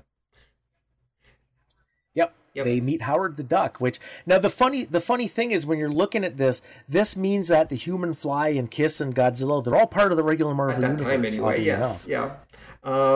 It's been retconned a few times. But yeah, they're all part of the regular Marvel. Well, of course they have Kiss. I mean, they've got Rock, and they'd have the Human Fly because they've got stuntmen, and they got Godzilla because and they show up in the snow globe at the end of St. Elsewhere too, which is amazing. I bet they did. It all connects. Oh, actually, here's a weird thing. Yeah. Actually, going back to Godzilla for just 1 second. Okay, because I found in the first issue of Godzilla, okay, so in the original Godzilla movies, of course, the American atomic bomb tests unleashed Godzilla, okay? In the American comic book, it's Japanese atomic tests that unleashed Godzilla. Godzilla is unleashed by the Japanese, not the Americans. In the American comic, it's kind of like, well, it's your own damn fault. That's the attitude. I always thought it was the Japanese test. There you go. So I was the propaganda hit me. Well, the Japanese never did nuclear tests. They never had nukes. But somehow the Japanese did in the Marvel Universe because they're the ones who unleashed it. So there you go. All right, so yes, Kiss popped up because Gene Simmons was everywhere, and so was Kiss at that time, and Kiss was just a little bit popular. Yeah. Right. The Kiss thing is important because it ties in with something you don't think nobody realizes, but we'll get to that in a minute too.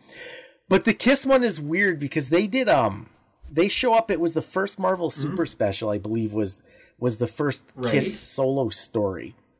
Marvel Super Special was another magazine-sized book they did, and that was where they did a lot of these movie tie-ins.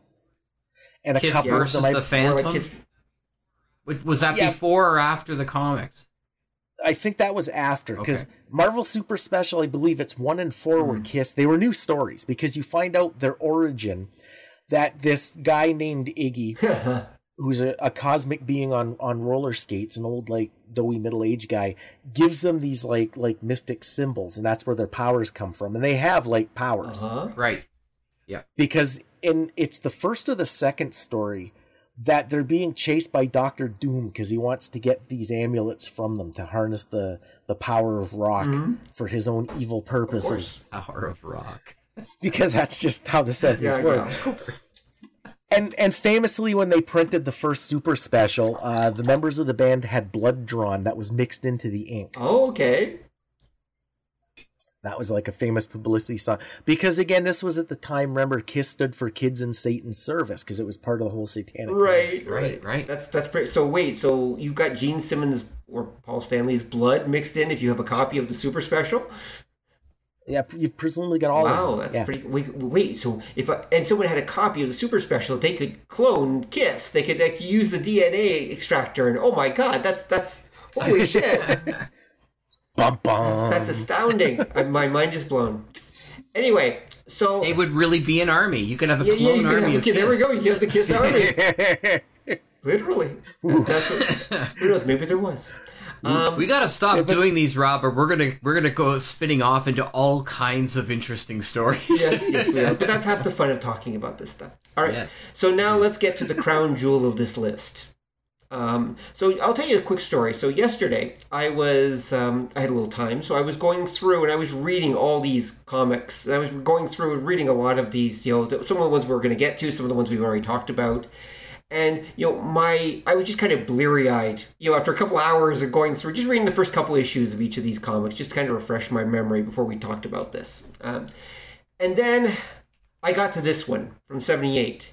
My brain is like, I'm blitzed. Okay, I'm like, I never want to read. I can't read another comic, but I'm going to look at this one day. I'll just look at the first couple pages.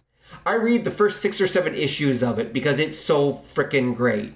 Like all the fatigue just went away, and suddenly I just wanted to keep reading it because it is such a crown jewel. It is literally, like, I would argue it's one of the best things Marvel put out in the 70s, easily. And my 2 co-hosts know what I'm talking about, and I'm going to let the audience in on one. I'm talking about the Micronauts. Or which could also be Bill Mantlow's Star Wars, whichever you want to call it. Yeah. Because it was just so well done. Like, it really was. You could tell that this was a story that a guy had absolute passion for, and he was filled with energy and dreams, and probably seen Star Wars, and he just was like, I'm gonna do my science fantasy saga, and this is gonna be awesome. And it really was. And of course, and he was teamed up with, was it Herb Trimp who was doing the art on that thing?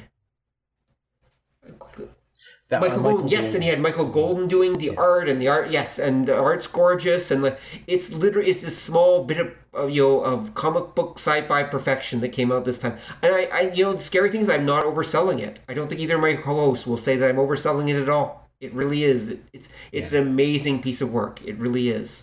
So if anyone has not read the original 1978 Micronauts series, go and find it. Really, go find it. I don't think there's any collections out, so you'll probably have to go find PDFs or something of it, but maybe there are. I haven't looked recently, but if you can find it, I highly recommend. And the story goes, of course, since I might as well tell it, that Bill Mantlo, either he got them or whatever, his kid got some Micronauts for Christmas in 1970, it'd be probably 77, I guess, Christmas 77. Yeah. And he looked at the characters and said, I can make stories about these things. And so he did. And then he convinced his boss, Jim Shooter, I think it was at the time, or whoever was the boss at the Marvel head editor, to basically say, yes, we can get the rights to this. So they did, and the rest is history. All right, gentlemen, take over. Micronauts is still one of my all-time favorite comics. It's another example that what ends up happening, we've mentioned it before, but for anybody who hasn't listened, the Micronauts toys where Mego got the rights to a thing called Micro Man out of Japan, and it was a set of toys. The Japanese ones had a whole big backstory to them. Mego got them. They didn't really include much of a story at all. They actually added characters to them. They did their own toys and that.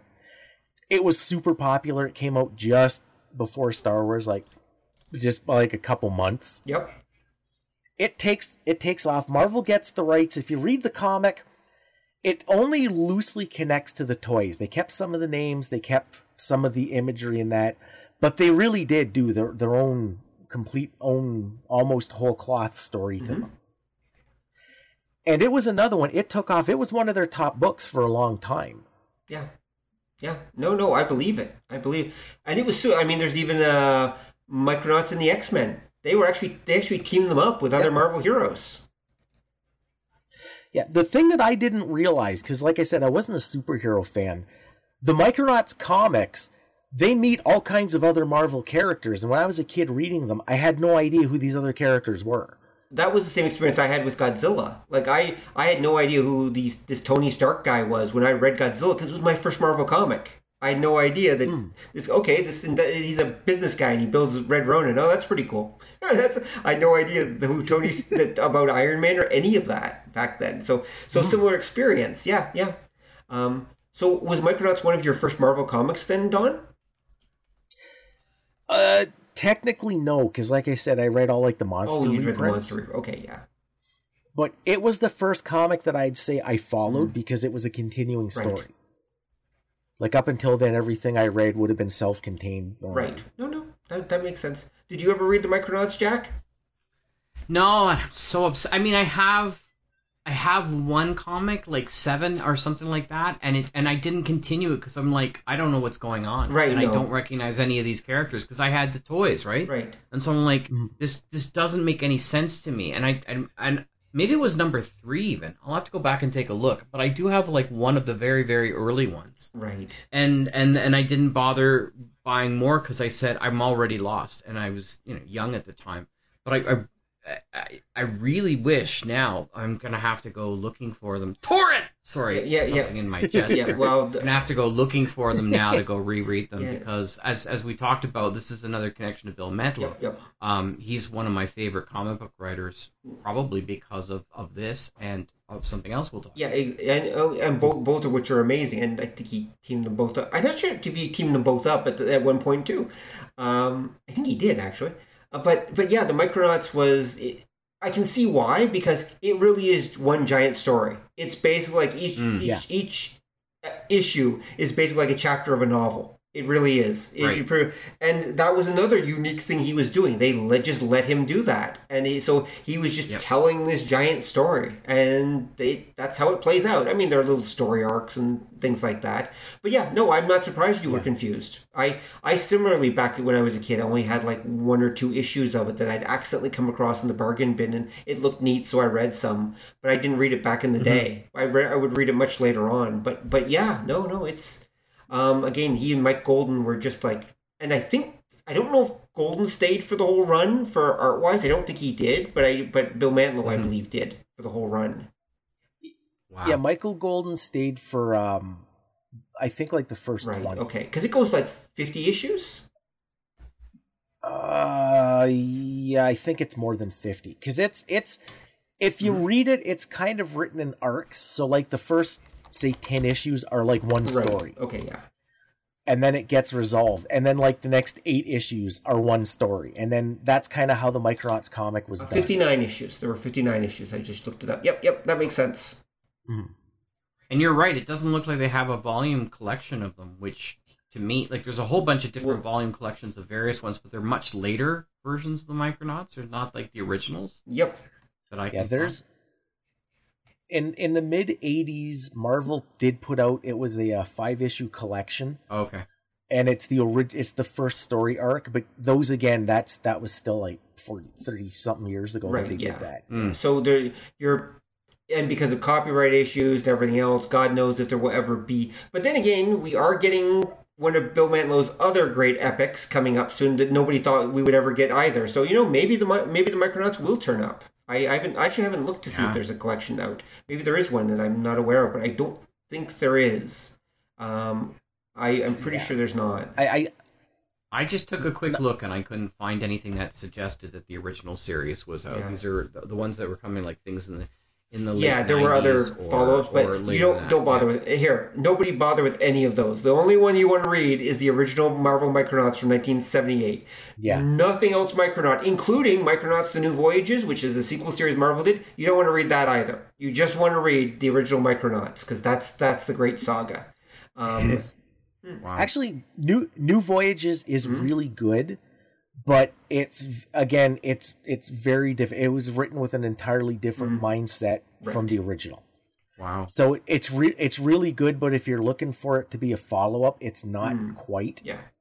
Yep. Okay. Yeah. And remember the original one. The original one has that Star Wars 70s energy to it. It just pops. Yeah. It really does. Whereas. So who wrote the afterwards? Who took up the Mantlo? Of it, we would have to check, but hold on, I will tell you. Yeah, because he was on our show. Oh yeah, he was, wasn't he? He was on. Yeah. So in other words, we're talking about Peter B. Gillis. Yep, he's actually been on the podcast. Yeah, he talked about that. Yeah. That was a great show. Yeah, I remember that because after he was on, I did go back and read some of them, and it's like, he did a good job, but it's very different than the original. Very, very different. Yeah. Yeah, because. The original it's an action series, and then the New Voyages, it's philosophical. Yeah, that's a good way to describe it. There's not. I was gonna say probably one of the reasons it only lasted 20 issues. Yeah, well, they did a good job of wrapping up the story. Yeah, that's true. Like, it does provide an end for the Micronauts, and it does a pretty good job of wrapping everything up in this weird, very kind of wistful, cosmic kind of way. There's no other way to explain it.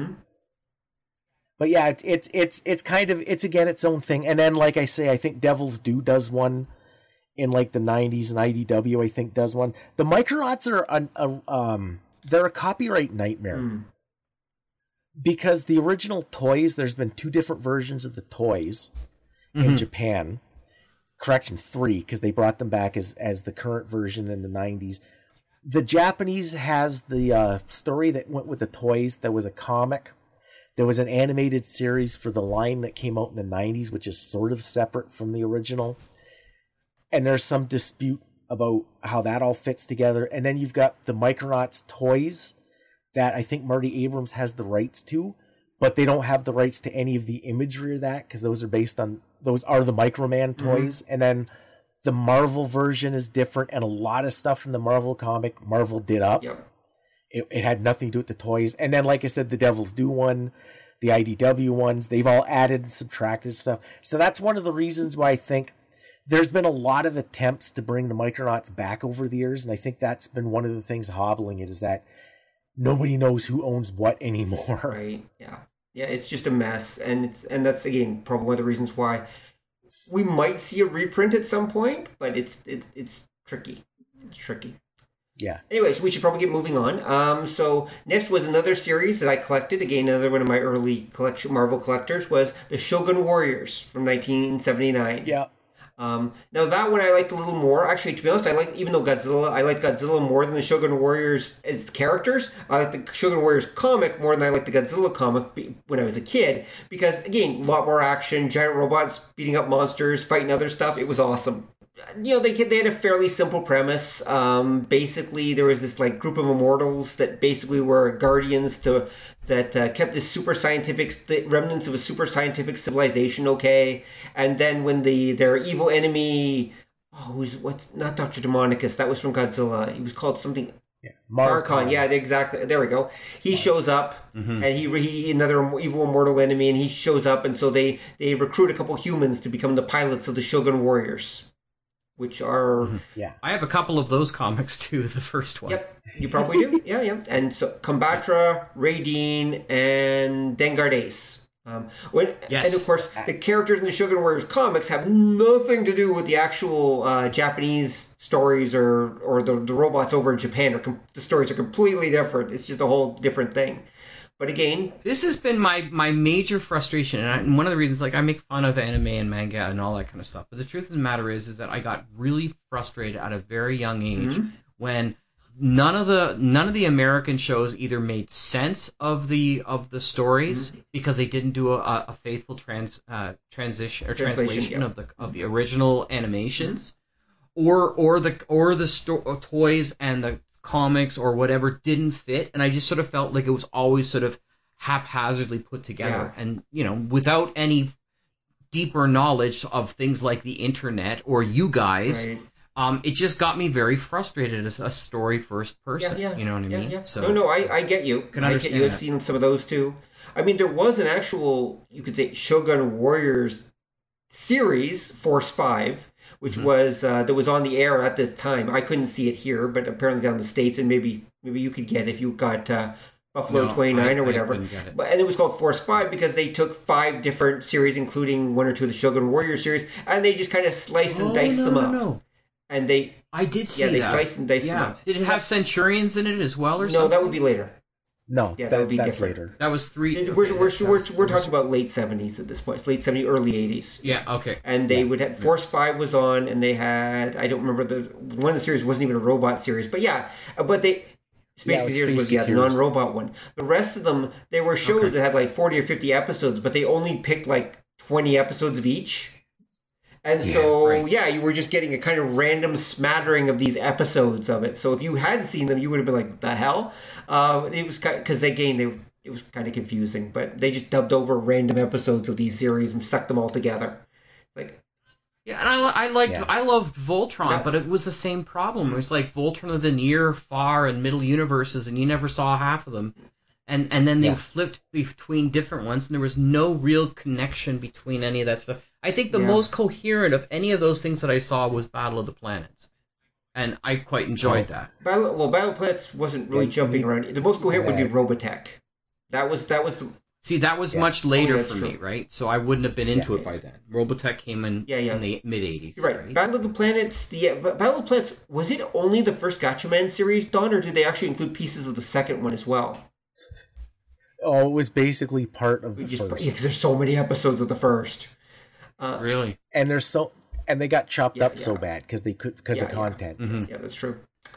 Yeah, that's true. So yeah, the Shogun Warriors comic was pretty good. Is it amazing and great? No, but they gave it a good try, and they had some neat robot designs that they actually used mostly on model to work with, so that was kind of neat. Yeah. And they had some neat ideas, and yeah, it was a fun thing, and it definitely had its fans. It lasted about 20 issues, if I remember right, and that was it. And it looks like, just like Godzilla, it looks like they only had like about maybe 2-year deals for these things. Like I find it interesting. They are only about exactly 2 years worth of issues long, and then they're done. So, and it's another Doug Mensch book, right? Yeah, I think it was. There you go. Yeah, Doug Mensch and Herb Trimpe. Oh, there you go. So isn't that amazing that we're getting Doug Mensch and Bill Mantlo so many times in these things? Yes, we are. Yeah. I think they pretty much finished with Godzilla and then just went right to Shogun Warriors, actually. There you go. There was some overlap. Because I don't think it was that there was a specific licensing deal. I think they kind of ran their course. Like the Godzilla one, I think they wanted too much for the rights, and that's why it didn't continue. Makes sense. They weren't planned to end. Because going to Jack's point, the Shogun Warriors is a great example of exactly how haphazard all this stuff really was. Because you had the Shogun Warriors were toys that Mattel did, and the toys that they brought over were from Japan, and they were all the robots from all the different Super Robot shows. So the big 2-foot-high ones were the Japanese Jumbo Machinder toys. And those were made from the robots from 24 different series. When Mattel brought them over again, there wasn't much backstory, but the backstory that they had / implied was that the robots were characters. And this is why they published coloring books where Mazinger, who they called Mazinga in the English one. Mazinga was a character. He wasn't like a robot that somebody piloted. He was like an alien cyber organism. Okay, that's weird. I didn't know that, actually. And then when Marvel did the version of the comic, they made them vehicles again, but the 4 robots, and there's a catch to that, they didn't have any of the original Japanese stories to them, which was always the pilot's uncle was killed by the invading aliens and he wants revenge. It's always the same story. But they brought back that idea. Now, the thing I say, there's 4 of them because there's a Fantastic Four issue where the main villain is exploring the ruins of the good guys' headquarters. Because in the Shogun Warriors comic, halfway through, those aliens, the Children of the Light, weren't they? They get killed, and their base is Shogun Sanctuary is destroyed, and the heroes have to take the robots and strike out on their own. They did a Fantastic Four story where a no-name crook guy finds the ruins, and he finds it was a 4th Shogun Warrior, but it was being repaired during the original series. So it's kind of this just framework one that he takes over, and the book is extremely mean-spirited because it basically just completely wipes out every trace of the Shogun Warriors from the Marvel Universe in a very brutal and off-screen way. Because this thing destroys the other Shogun Warrior robots, and you just see the pilots going, "Our robots are destroyed. What do we do?" And the Fantastic Four wipes this thing out, and then they're never mentioned because again. This was a year or two later, I think, and this was their way of finishing up the Shogun Warriors story. That yes, the Shogun Warriors are out there somewhere, but we don't have the rights to them anymore, so we can't even show them being blown up anymore. So they just it was just this attempt to kind of finish the story. You can see he's very mean spirited, but the truth is they couldn't use them anymore, and it wasn't an option. So it was just kind of like, okay, let's just do a story about what happened to them. Just the same as Godzilla, as they kind of done sequel stuff where Red Ronin has shown up a couple times. Red Ronin, by the way, is a giant robot samurai they created in the Marvel Godzilla comic to fight Godzilla. I've heard of Red Ronin. He must have shown up in other Marvel comics. He's a Marvel character. Yeah, because I have him. Yeah, I have him in something else, and I don't know what. So I have to go back. He pops up in the Avengers. He does. He pops up a couple times. Yeah. Totally could be an Avengers book. Because again, he was created by Marvel Comics, so they own the rights to him. They just can't mention that he fought Godzilla, not officially anyway, or they couldn't. Yeah, because in one of the movies, the current Marvel movies, doesn't Jimmy Woo show up? In the Marvel movie, yeah, he's in Marvel. Jimmy Woo's been, he's there. He's in. Was it WandaVision that they did last year? Jimmy Woo is a character. He's one of the S.H.I.E.L.D. guys, except he's kind of this, he's nothing like the Jimmy Woo in the Godzilla S.H.I.E.L.D. comics, though. He was in the WandaVision. Yeah, he's the Asian guy. He played by the guy from he played the father on the Asian American sitcom.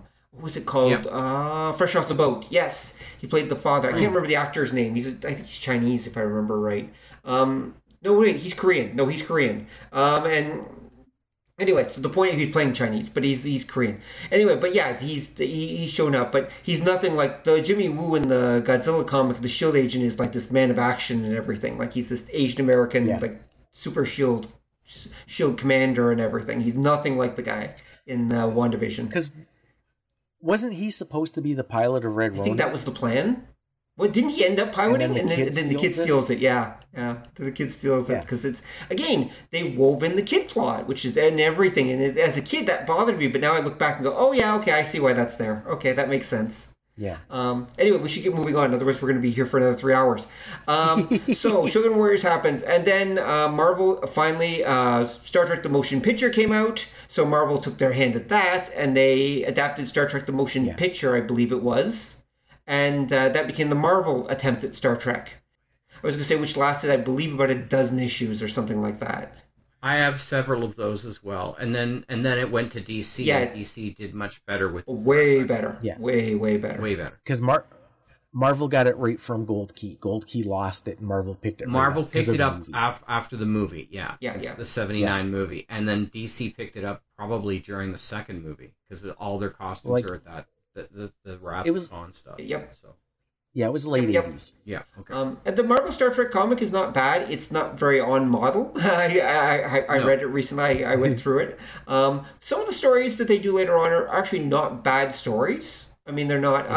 There's a haunted house. Yeah. There's a haunted house story, which doesn't make any freaking sense.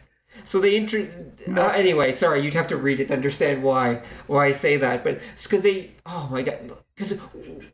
What's up with the alien crazy guy? What? Anyway, sorry. Yeah, they're here, I'll quickly explain. They're transporting this alien prisoner, okay, into a weird nebulous space, okay, and they're like he's insane, and they kind of imply that maybe he's got something to do with this, and they encounter a haunted house in space and such, and the prisoner's laughing about this whole thing, except the haunted house has in the end nothing really to do with this guy, and he just disappears at the end of the story.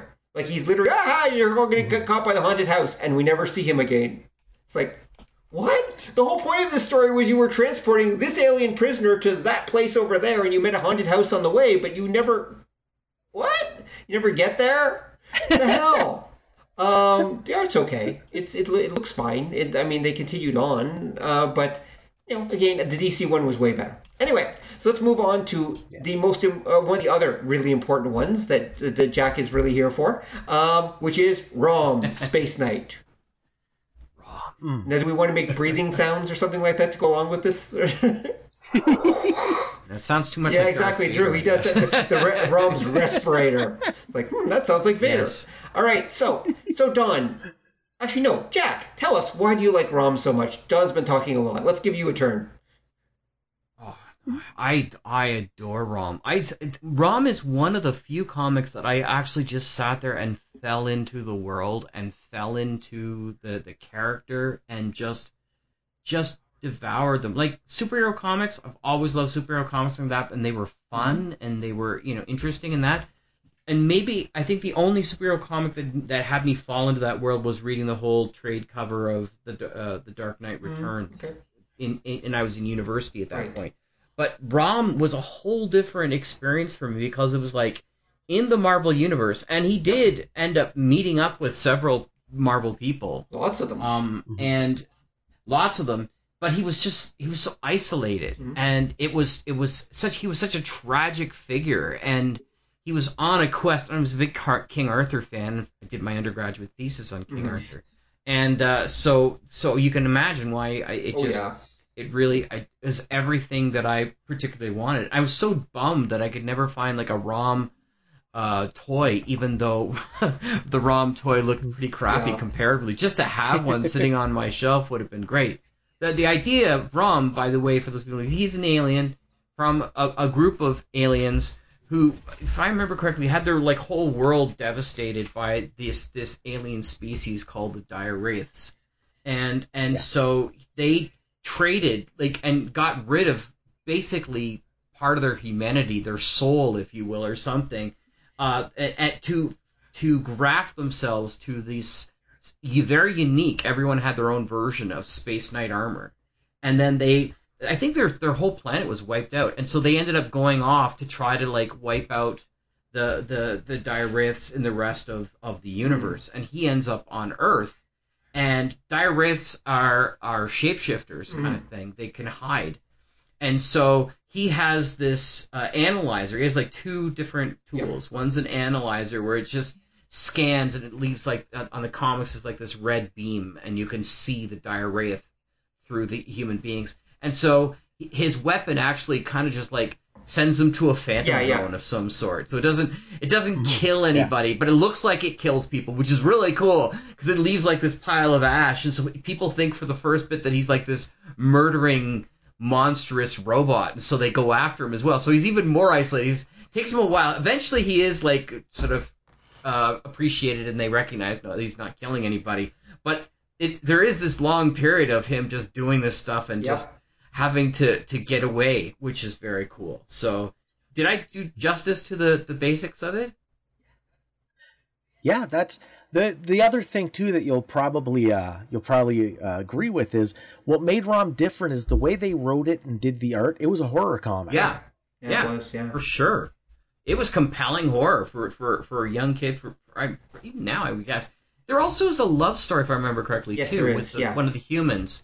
Because Stephen Brandy. Yeah, that's right. And so because he lost the love of his life, kind of thing, and then he finally reconnects, and of course he can't be human again. So he's always longing to put down his burden to finish off this whole thing, so he could potentially go back and become human again. But I think he felt like he lost it for the longest time. He could never do that, but that ends up changing somewhere down the line. Yes.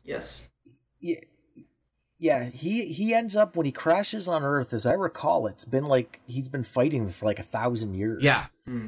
And he thinks Galador is destroyed. That's right, Galador. That's it. Galador is the planet, because he goes back, he finds out it still exists, but ROM was tied right into the Marvel Universe right from the beginning.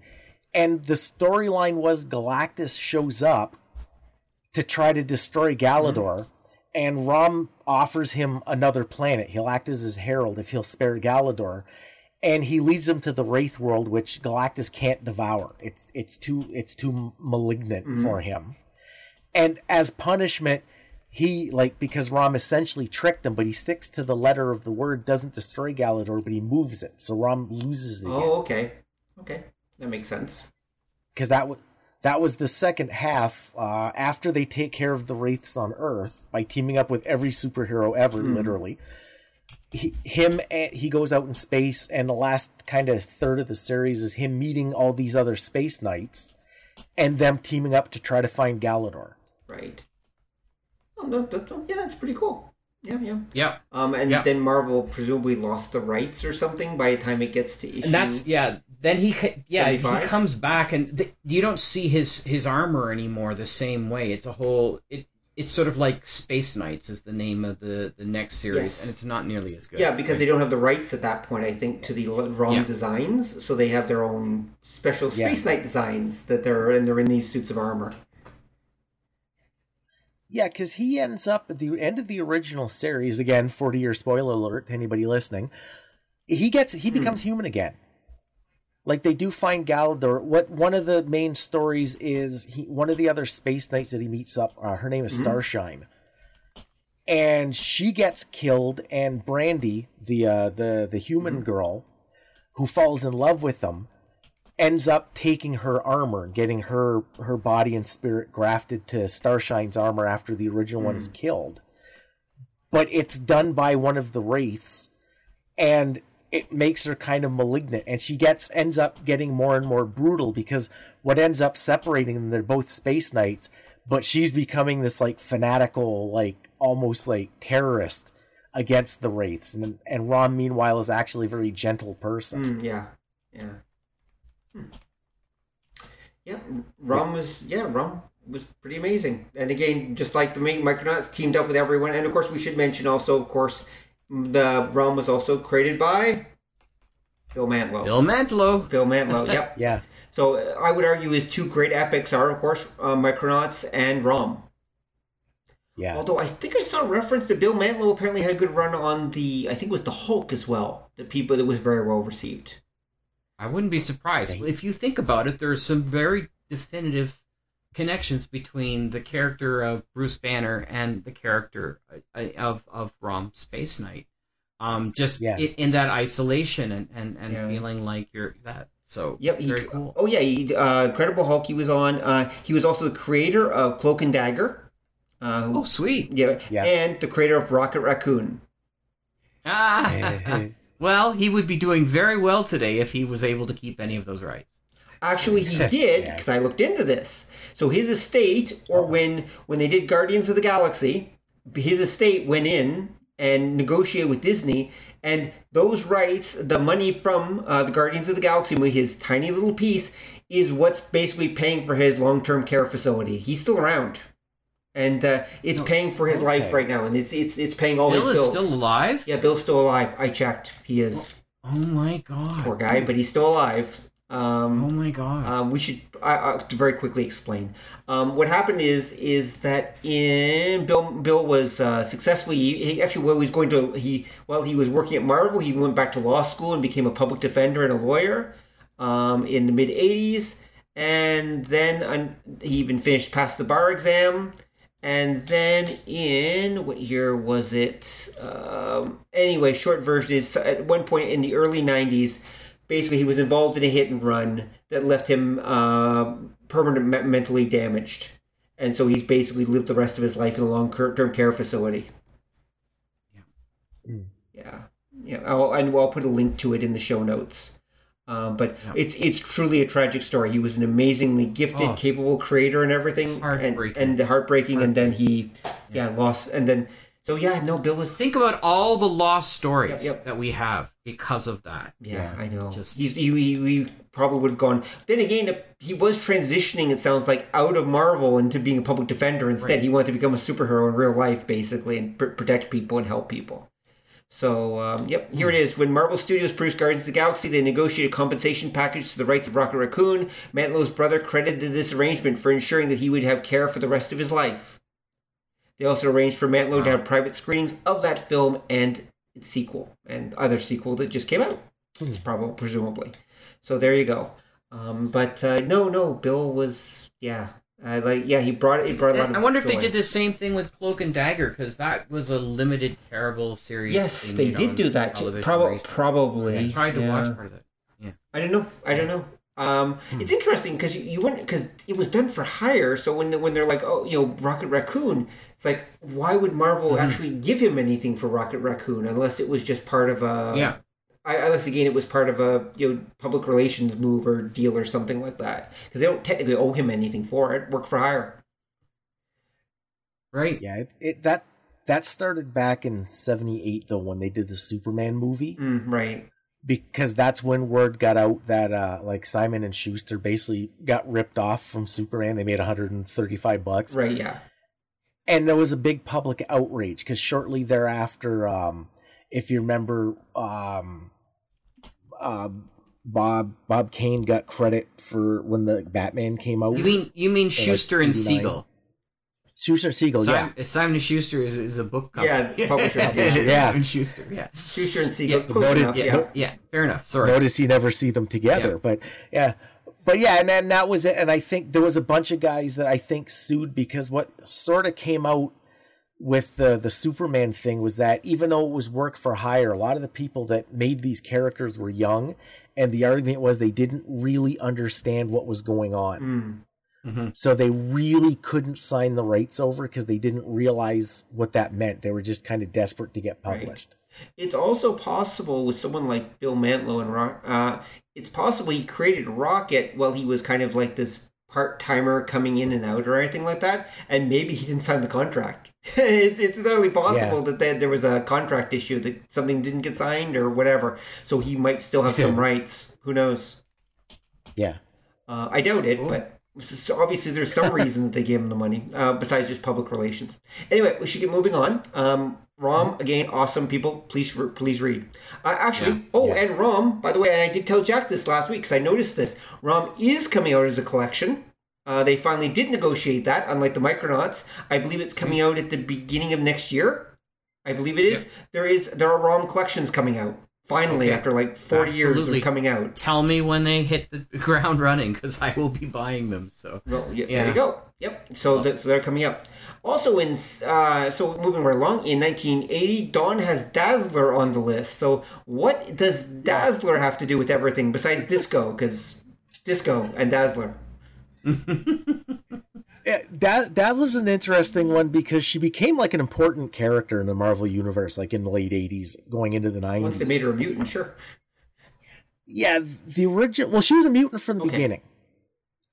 But the story of how Dazzler happens is really, really jacked up because... Okay. Kiss... A few years earlier, Kiss did comics for Marvel, and they were pretty popular. Mm-hmm. Kiss was under contract at Casablanca Studios. That was the company putting out their albums. They were known for disco. And they wanted some of that to recreate some of that. So Dazzler was designed by Marvel with the executives at Casablanca Records. Mm-hmm. And she was supposed to be this like superhero powered by disco. The original designs, she was modeled after Grace Jones. Makes sense. Yeah. Who was just coming up at the time. And the deal fell through. I think Casablanca went bankrupt shortly thereafter, but Marvel still had this character, and they thought, I don't know, do a comic. So they put her, I forget what she appeared in at first, but she got her own series pretty quick. And it's just such a bizarre story about how this character in this book happened. And then it kind of takes off. I always sort of felt like Marvel really wanted this character to hit, so they sort of kept throwing her in places to like force... Because Disco was well dead, and her original outfit, if you remember, the disco jumpsuit and the roller skates and stuff, which she does away with in like the late 80s in a hurry. By mid 80s, actually, when she becomes an X-Men, that's done. Yeah, and again, but it's such a bizarre thing, and it shows how, again, we got into this with the half-hour toy ads. Companies were realizing that these big tie-ins, there was profit in them, but it was still new enough. Nobody really had a clue how to do it right. Okay. Yep. It was a process of evolution. They were figuring it out. All right, especially in the 80s. All right, speaking of the 80s, let's continue on into them with Marvel and Miracle Man. Marvel Man / Miracle Man. Why is that on the list? That's weird, crappy British stuff. Why is it here? Well, because it's another weird back and forth. In 1954, Marvel Man was a basic, the British answer to Captain Marvel. Mm-hmm. He was basically Captain Marvel with a blue outfit instead of red. Right. It gets changed later on. They kind of bring him back. In like the 80s, it becomes Miracle Man because same problem they had with Captain Marvel, with Marvel being a company now. Mm-hmm. It dithers back and forth. Alan Moore does a great version of it. Yeah, that's the one everyone knows. Yeah. That's the really good. And that took off. That was popular. And eventually what happens is a few years later, it kind of comes back to Marvel, that Marvel becomes the company publishing it. Mm-hmm. After it makes the rounds for everybody. So it's this kind of weird rip-off all around until it comes back to being something original where it began. Okay. Odd. All right. So moving along, if that's okay. Why is Dreadstar on this list in 82? Dreadstar's another one of those weird ones that Marvel could tell, because at this point you've got an independent comics industry going on. Mm-hmm. And independent refers mostly to distribution, that they weren't going through like the newsstands right. like Marvel and DC were. There were specific distributors that were pushing them. The system worked different. There were no there were no buybacks and stuff. Dreadstar kind of starts out in like heavy metal. Marvel picks it up for a while. That was Jim Starlin, I believe, did Dreadstar. It's another book everybody did, but the guys who created it hung on to the rights. Mm. And that was a weird thing, especially for Marvel at the time. Like, they were aware of the independent comic scene, but didn't quite know how to capitalize on it. Because this is where a lot of their books around this time go direct sales only. Right, yeah. Like Micronauts goes direct sales. I got a subscription because we didn't really have a comic shop at the time, not a reliable one, and that was the only way to get them. You couldn't get them on newsstands. Makes sense. And Dreadstar was one of those ones. Again, it was an early weird attempt at Marvel to get some of that independence heat that sort of worked, because it was kind of popular, but I think ultimately nobody knew what to do with it, either Marvel or the fans, because it looks like a superhero story, but it's this weird like theological science fiction story. Right. Okay. I've never read it. I just remember seeing the covers and seeing it there on this, seeing it around. But yeah, okay. Okay. All right. They didn't do an animation of it, did they? No, I didn't think so. Yeah, wasn't that I just popular. remember the comics myself. Yeah, for sure. The next one on the list definitely got animated though, and that would be G.I. Joe in 1982. Which you could make an argument for at least for the 80s, might actually have been Marvel's most popular tie-in comic for the 80s. In fact, I bet it was. Like, in terms of sales and everything else, I would say it was probably the most popular for the 80s. Yeah, and it's the one that's like we've talked about, like our G.I. Joe. Yeah, we did a whole episode on it, so we don't need to repeat it here. But yeah, Larry Hama and various artists. But yeah, they literally basically said Herb Trimp. Who was it? Herb Trimp did like the first. Because of course he did. Yeah. Herb is everywhere. Wonder if Herb is actually a code name for various artists working under one pseudonym. Oh. Can I point out at this point that when I was a kid, I was really ticked off with the new G.I. Joe. Why? Because I had already been playing with the old G.I. Joe characters, which were nothing like that, right? They were nothing like that at all. And so it just sort of felt like what the heck is this thing? Now, of course, I got into it because it was just so cool eventually. But at the first, I was just like, I kind of felt like this was like fake G.I. Joe because I couldn't understand why they had all of these. Did they have like Apache Chief or something like that? They had like a bunch of different kinds of, like, it was literally a guy named G.I. Joe and a couple of his friends kind of thing. Yeah, because the original G.I. Joe was like the 12-inch action figures. Yeah. Then it became the action team. And then they did the Super Joe in the late 70s, which is the 8-inch ones. Right. But they didn't really have too much of a story. No, they didn't. No, they didn't. That's for sure. And then, of course, they didn't have a story when they created these G.I. Joe guys really either. And then they found this guy named Larry Hama who was working for Marvel and who thought this stuff was awesome. And he's like, okay. And they're like, can you even create a story to go along with this? He's like, sure. And then so they basically, I think they had Joe and Cobra, and that was pretty much it. And then, for sure, so he ended up writing all the bios for all the characters that were on the back of the toys and everything. Like, that's all Larry Hama, like all of it. Wow. And so, that's and the comic. I was just gonna say too, and this is kind of where that's the formula. This is where they finally figure out how to do these big mass media tie-ins. Yep. And he did a great job. I mean, the G.I. Joe comic is fantastic. It really is. Sure. Up until a certain point. But yeah, anyway, yeah, how he even managed to make Sergeant Slaughter work, which was very impressive. Which is a tie-in with like a wrestling character that had Yes, nothing it to do with was. it. Yep. Yeah, I was wondering about that as well. Yep. They did that to go along with the G.I. Joe the movie is where he was first introduced. At least the animated version was anyway. And then he kind of takes over the animated TV series, becomes Sergeant Slaughter, and his G.I. Joes basically after that when they do more. So, which was kind of annoying, but Sergeant Slaughter, so it's kind of okay. But yeah, no, they were really good. And if anyone has not read them, I do recommend. All right, so next on our list is, and this is another odd one. I was surprised when I saw Dreadstar on the list. And I was also surprised when I saw Starstruck on the list.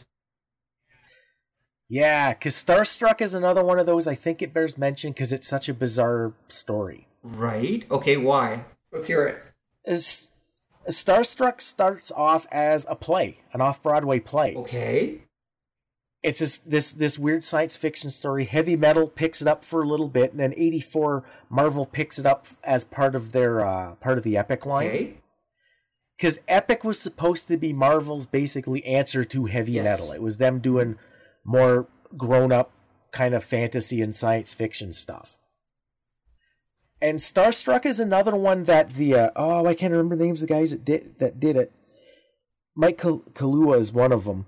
And they kept the rights to it. They did like the production work for the play, and they did all the comics. And it's another comic that basically everybody's published at some point.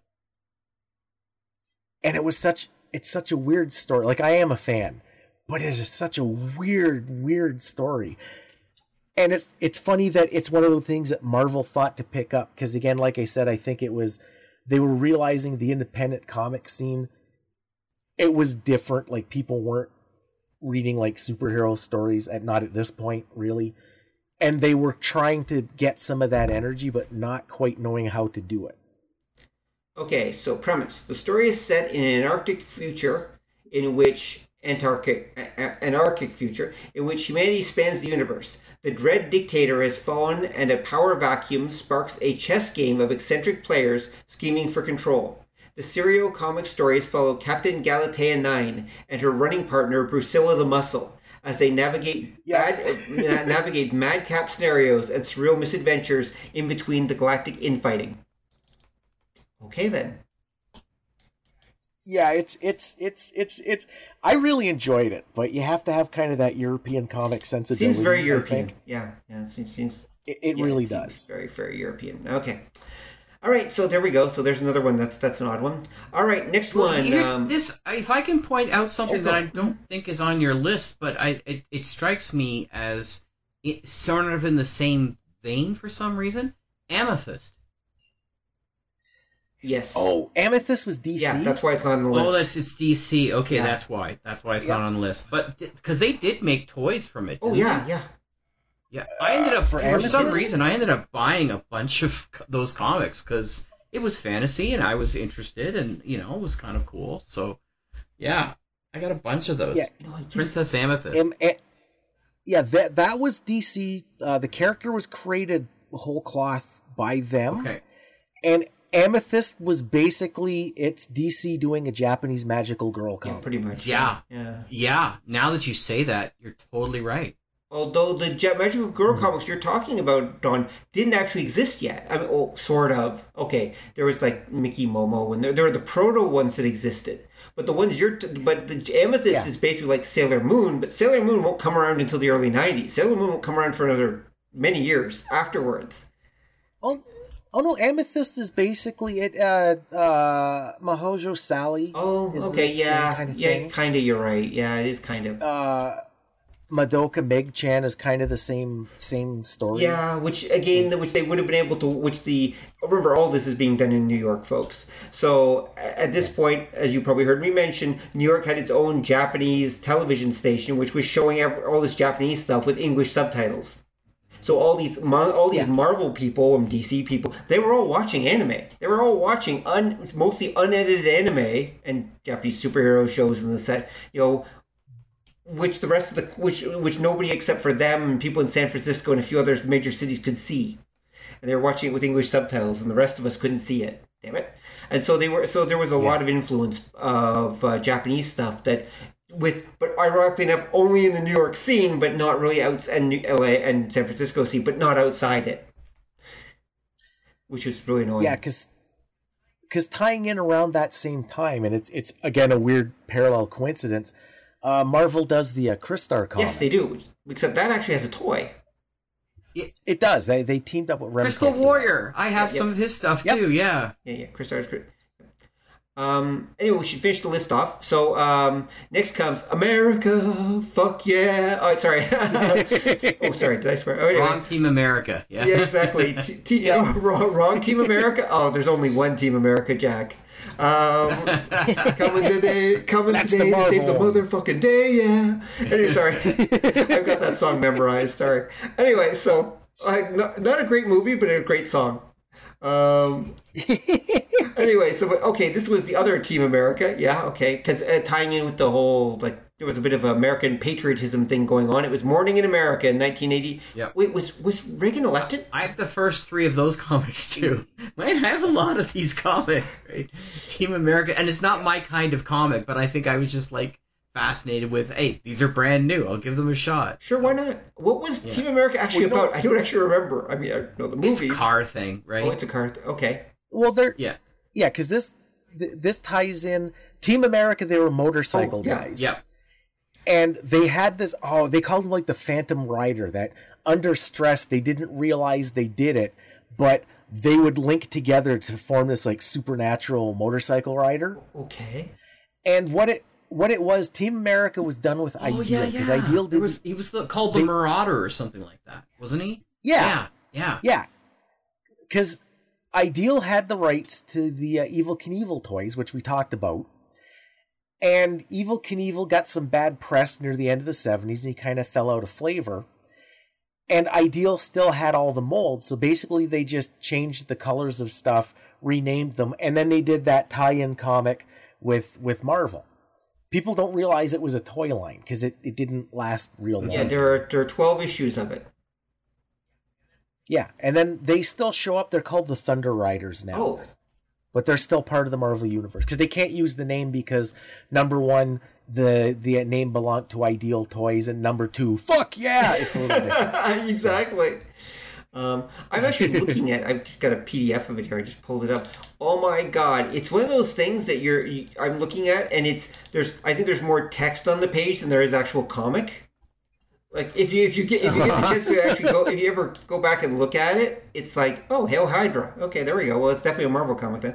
But yeah, there's blocks of text. Oh my God, this is and that's one of the things that I think always got me about most of these toy tie-in comics. To go back to another thing is I was rereading. Remember, I was mentioning that my eyes were practically dripping out of my sockets and everything as I was reading these things. It's because they're so overwritten. Oh my God, are most of them overwritten? Right. Especially Godzilla. The Micronauts was not. I'll give it points for that. Godzilla, even G.I. Joe was a little better, but a lot of them, it's well, I guess that was kind of the Marvel method, right? They gave them a rough synopsis of the story. The artist went and drew it. And then the writers came back in and put in their 2 cents by adding all the text that was supposed to go along with it to kind of make it make sense. Yeah. But because of that, and they're done as separate things, there's so much text in them. They're not really telling the story visually so much. It's more like you're getting a novel that also has some pictures to go along with it half the time. And if you want to see a beautiful example of that, go look at the first issue of Team America. Yep. And go look at that, and you'll see what I mean. It's just oh my God, is that a lot of text? Actually, here I'll if you guys think I'm exaggerating, here, give me a moment. I'll link it. I'll let you see what I'm talking about in the chat. I'll link you to a picture of this. Just take a look at what I linked. Just look at what I just click on it. Oh yeah, I remember that old issue. Yeah. Yeah, I know exactly what you're talking about. It's and the next page. Oh my God, there's I'm amazed there's any room for art. I really am. It's just oh my God, there's it's just text and text. Panel 3, dagger hits the door right where I'm trying to open it up. Jeez, that happens every time. Exactly. Oh my goodness. A knife. It just missed me. Yeah, great. Anyway, and in the same vein, we've also got US-1 in 1983, which did you bring up just for the fun of it, Don, or is there an actual reason why US-1 is on this list? It's another one that it's a toy tie-in with like a toy line people don't remember. They were kind of like slot cars, but they were trucks. Yeah, it just was trucks. Around. It was like, because this was done, wasn't there the whole convoy in that craze, or was that already done at this point? It was done by now. It was done, but you were still getting people trying to cash in. Okay. Because the Marvel comic is so weird. Because he's like this chasing this like cosmic truck driver, and he has like a cybernetic CB radio in his head or stuff, and his brother's a villain in it. It's one of the most Mad Libs at Marvel comics. Probably was a takeoff from Highwayman or something like that from the movie or something. Remember this came out way before. This came out way before. Was it before it? Yeah, it was its own thing. If you ever get a chance, like you find them in like the 50-cent bin, pick a couple up just to read them, just because they're so. What the hell am I? What is this? Like it's so bad it exists in its own continuity, and you can no longer tell that it's bad because there's nothing else that you can compare it to say this is a bad comic. It just exists like God. It's its own total thing. US-1, written by Al Milgrom and artist Herb Trimpe, of course. Yep. And so the only thing Ulysses Stone Archer, U.S. Archer, ever wanted to do was drive the big rigs, but his parents wanted him to go to college. Parents. After his parents' death, that showed them, his brother Jefferson made sure that he was able to go. But even after earning multiple degrees, U.S. still wanted to drive trucks. On a haul with his brother, they were drawn off a cliff by a mysterious highwayman, and U.S.'s brother disappeared. Gifted with radical new technology, U.S. used it and a super truck to try to track down the highwayman and figure out what happened to his brother. There you go, US-1. Okay. Yeah, it doesn't even cover it. It's just it's one of those things that I don't know how this happened, but I would love to hear the story. It's the Roadhouse of karma. Car comic. Yep. Yeah, but it's Roadhouse as seen through Family Guy. Yeah, pretty much. Okay, then. Yeah, well, that's... Roadhouse. There we go. But again, it's Marvel Comics, and they're just chucking out whatever they could at the time, right? So, yeah. Absolutely. That's kind of how it worked back then. Whatever they can and making it stick on the wall. Talk about, the drawing, the artwork of these things. They're just so audacious. Some of it, yeah. Yeah. Yeah. Yeah, Herb Trimpe. Yep. All right, so we better finish this on up because we're almost done. There's that little thing called the Transformers that came out in '84. Transformers is now we have Jack's Secret Shame. Yeah. Do you actually have Transformers? As a kid, I liked GoBots better. Dun dun. That's how bad. Yeah. It's just for some reason the cartoon made more sense to me, and that's why I liked it better. I didn't like the robots better. They look much better in Transformers. Just again, it's always beginning and ending with story with me. And the story, I think, in GoBots initially was a little more straightforward or easier to get into kind of thing. So that's why as a kid I got into from the planet Gobotron. There were good robots and bad robots, and they showed up on Earth and they made friends and they fought each other. That's the story of GoBots. Pretty straightforward. Yeah, there you go. No, they're not robots. Oh, are they like the ROM guys where they're actually people, human or living creatures in robot bodies? Yeah, the idea of the GoBots was that the GoBots themselves were human, that their constant war had completely collapsed the ecology of their planet, and the only way they could survive was putting their consciousness inside of giant cybernetic bodies. I don't. That probably would have been appealing to me more so because I'm much more of a human guy than a robot guy. Would that have actually been part of the TV series by Hanna-Barbera? Really? Yep. Wow. Yeah, that's I didn't know that. I don't remember that part. I even just listened. Did they do comics at all? They must have. I think they did, but the the storyline of them was from the cartoon. Yeah, the storyline was the cartoon was the focus, but And it was Marvel Comics Cobot, so there you go. There we go. I didn't know that. I do know that I collected all the Transformers comics. I've got them somewhere anyway.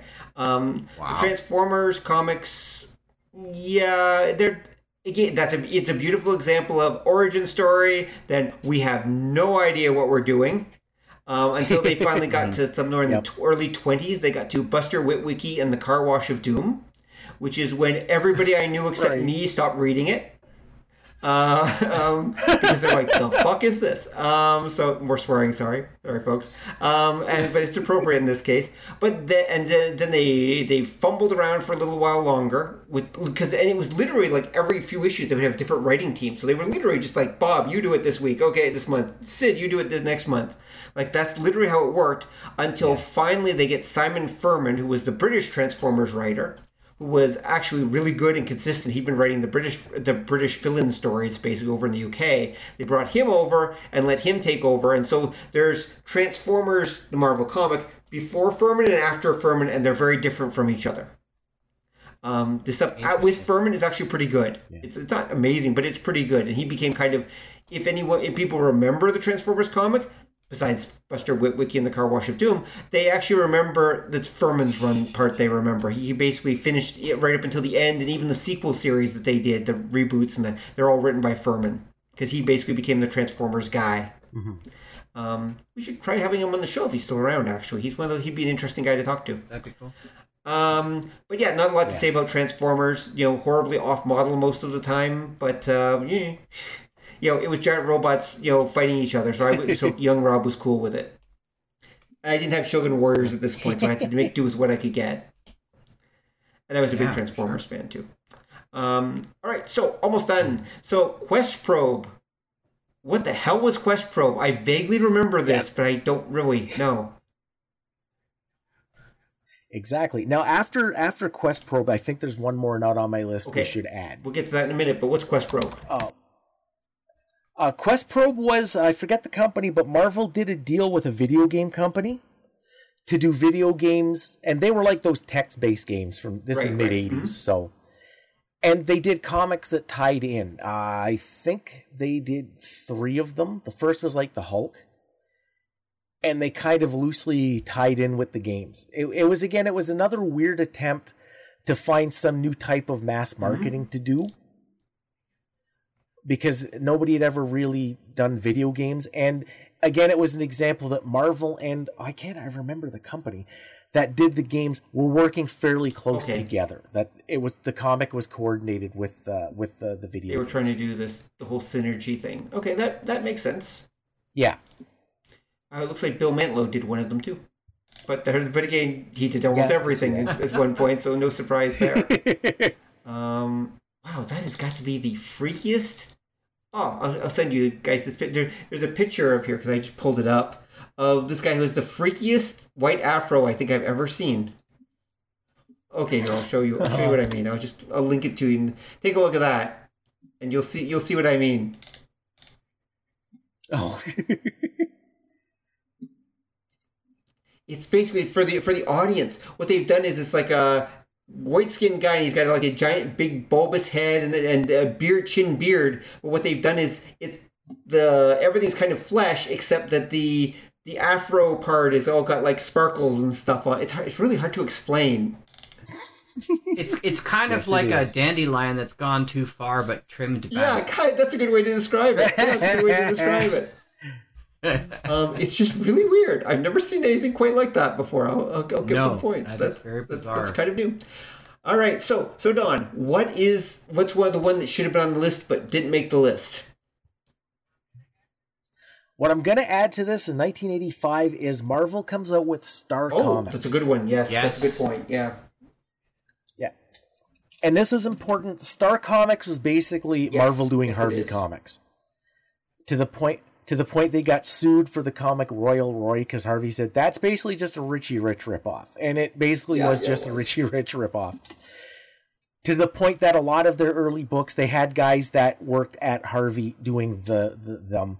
But Star Comics ends up being where all of the tie-ins, like the ones we talked about in the half-hour toy ad show, this is where they all end up. Right. Yeah. So when Marvel does like the Thundercats or like the Biker Mice from Mars or Strawberry Shortcake, who ends up everywhere, She gets around.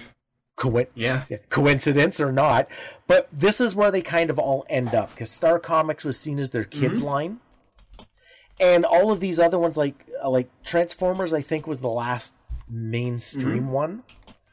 And there's a bunch of the Star Comics things, like they did original stories, they did tons of tie-ins, like right from the bat. They did like a Heathcliff comic, which tied into the cartoon, which tied into the newspaper strip. Again, like I said, they got all like the toy tie-ins. They did original characters. This is where Spider-Ham appears. Spider-Ham. But he's the only one who kind of like stuck around afterwards. Yeah, he stuck around, yeah. Even to the latest movies, right? Yeah, he's in the most recent... Yeah, he's in the new movie that's coming out. The Spider-Verse movies. Yeah. Yeah, and I think that was Mark Armstrong came up with him. And he doesn't start as a Star comic. The first one was Marvel Tales, Tails. That was a gag comic. Marvel, that was with Captain America. Right. It was a gag comic that they did, and then they just gave him his own... Peter Porker got his own series when they did Star. Spectacular Spider-Ham, yes. Yeah, and then the Star Comics thing only lasts for a few years, and then it kind of dies out with like the toy ads. But again, it's this idea, you can kind of see that they're looking for the next thing, and this is the mid-'80s, where you've got the comic shop crowd. Marvel and DC are moving into that, and comic books are starting to not be a kid's thing. So the kids' companies are dying out, because shortly after this is when Harvey Comics collapses. Like shortly after Star collapses. And then the only one that keeps going really is Archie. Yeah, for sure. That by now Gold Key is done. Charlton died off a long time ago. But Charlton kind of vacillated that they didn't just do kid stories, but because they had such shoddy production and rushed scheduling, they just didn't look good, but they weren't necessarily supposed to be for a young audience, but they didn't have the time to actually write them. Yeah. That makes sense. Yeah. And like I say that, and then that's when you get into like, after that, if you listen to our half-hour toy ad episode, that's basically what Star Comics is. That they were a comic book version of that, and eventually they just kind of trail off. All right. And so... Yeah. I think we should end where many great journeys both begin and end with ElfQuest in 85. Right. Yep. Now, Marvel still does tie-ins today, and they did afterwards, but when you get into the late 80s, it's kind of, like I said, that synergy has kind of died off. It's not a thing. A lot of the secondary publishers are not like Malibu and Dark Horse, and those... Like I said, Blackstone. ElfQuest is Marvel? To the nth degree. No, but what happens is ElfQuest is considered the first independent comic. That was Warp Studios in 79. Wendy and Richard Pini. Because nobody else had published their stuff. They went to everybody else and nobody wanted it. So they did it on their own. It kind of comes back around because 85 Marvel, and I believe again it was part of their Epic line, starts reprinting the stories. Okay. In like a monthly format. Part of the revival of ElfQuest in the mid-'80s, you mean? Yeah, and it's a weird, again, it's notable because it's so weird because Marvel never really did creator-owned stuff. Like I said, the Dreadstar thing was kind of that. Starstruck was kind of that. And then ElfQuest is again another version of that. So you can see for a few years they're kind of humming and hawing about it, but ultimately that they never really go that route. I think they do have a couple other creator-owned series that crop up, but it's something, like I said, they really don't. By the time you get to the 90s and like comics are extreme, then it all sort of kind of just goes away. They got their new formula and then they run with that for a decade. It is not a DNA podcast until Don blows all the exactly. Yep, until he blows the audio. Yep, there it is. He's very good at that. I will get that bingo card done at one point so people can drink every time something happens. Yep. So yeah. So, yep, Always there we go. And that's anyway. also, I think, a good place to bring this more or less to a close. Gentlemen, did you have any comments about this, about the Marvel comics? I think we already established which ones are different people's favorites. I think that's pretty clear to anyone who's listened to this. So there's no point in going back and talking about that. But I guess my thought would be that, yeah, it was an interesting era. Marvel kind of, I won't say perfected it, but they did do a really great job of tie-in comics during this period. Like there were a whole ton of ones that we didn't mention that are mostly just, one or two issues, or a movie that they did, the Back to the Future comics for like 2 issues or something like that. Mostly movie tie-ins and such, or Garbage Pail Kids or whatever, which I think they did as well. But they also did what? They also did Ultraman. They did an Ultraman comic, really? Ultraman. I did not know that. Yep. Yeah, like they did, and this is where I say, like, a lot of the later stuff, it's not really worth talking about because it didn't really make any kind of impact or have any kind of lasting effect. They kind of did it and then it stopped. Yeah, okay. I can believe that. But in any case, so yeah, but this was kind of one of the peak, at least of the 70s and 80s, of toy tie-in comics that I don't think that DC ever got anything similar to this. I mean, they did do Masters of the Universe, a few other things, but DC never quite managed to do the tie-ins like Marvel did. Yeah, they tried. They really tried, but yeah, it never really was their thing. No, except for maybe the DC Star Trek, which was pretty good. The DC Star Trek was pretty good, but the other stuff, not really. But I was just thinking, really, the 80s is the apex for so much of the stuff that DNA Podcast is about. You know what I mean? Mm-hmm. Whether it's in movies or comics or toys or television, it either they're the stories that keep being remade even to this day, or they are still the way you create that kind of storytelling. Like, I mean, just like Star Wars had redone everything. I had mentioned offline with it because I wasn't on the podcast for that, and I truly believe, I think about it even more and more. Being the old man of this podcast, I really do believe that I missed a critical point of commercialization when it came to toys and cartoons. And so I don't have the same level of collectivitis that people that were just 5 years younger than me do, right? In the same way. And so there is that big framework. And now we're almost hitting this massive glut where there'll be an explosion of something that's really neat, but then it's gone, right? And it's not nearly as like a crater that so many of the tent posts of stuff that happened in the early 70s and all through the 80s did. Even into the 90s, one could argue. That's my thought. No, that's pretty reasonable.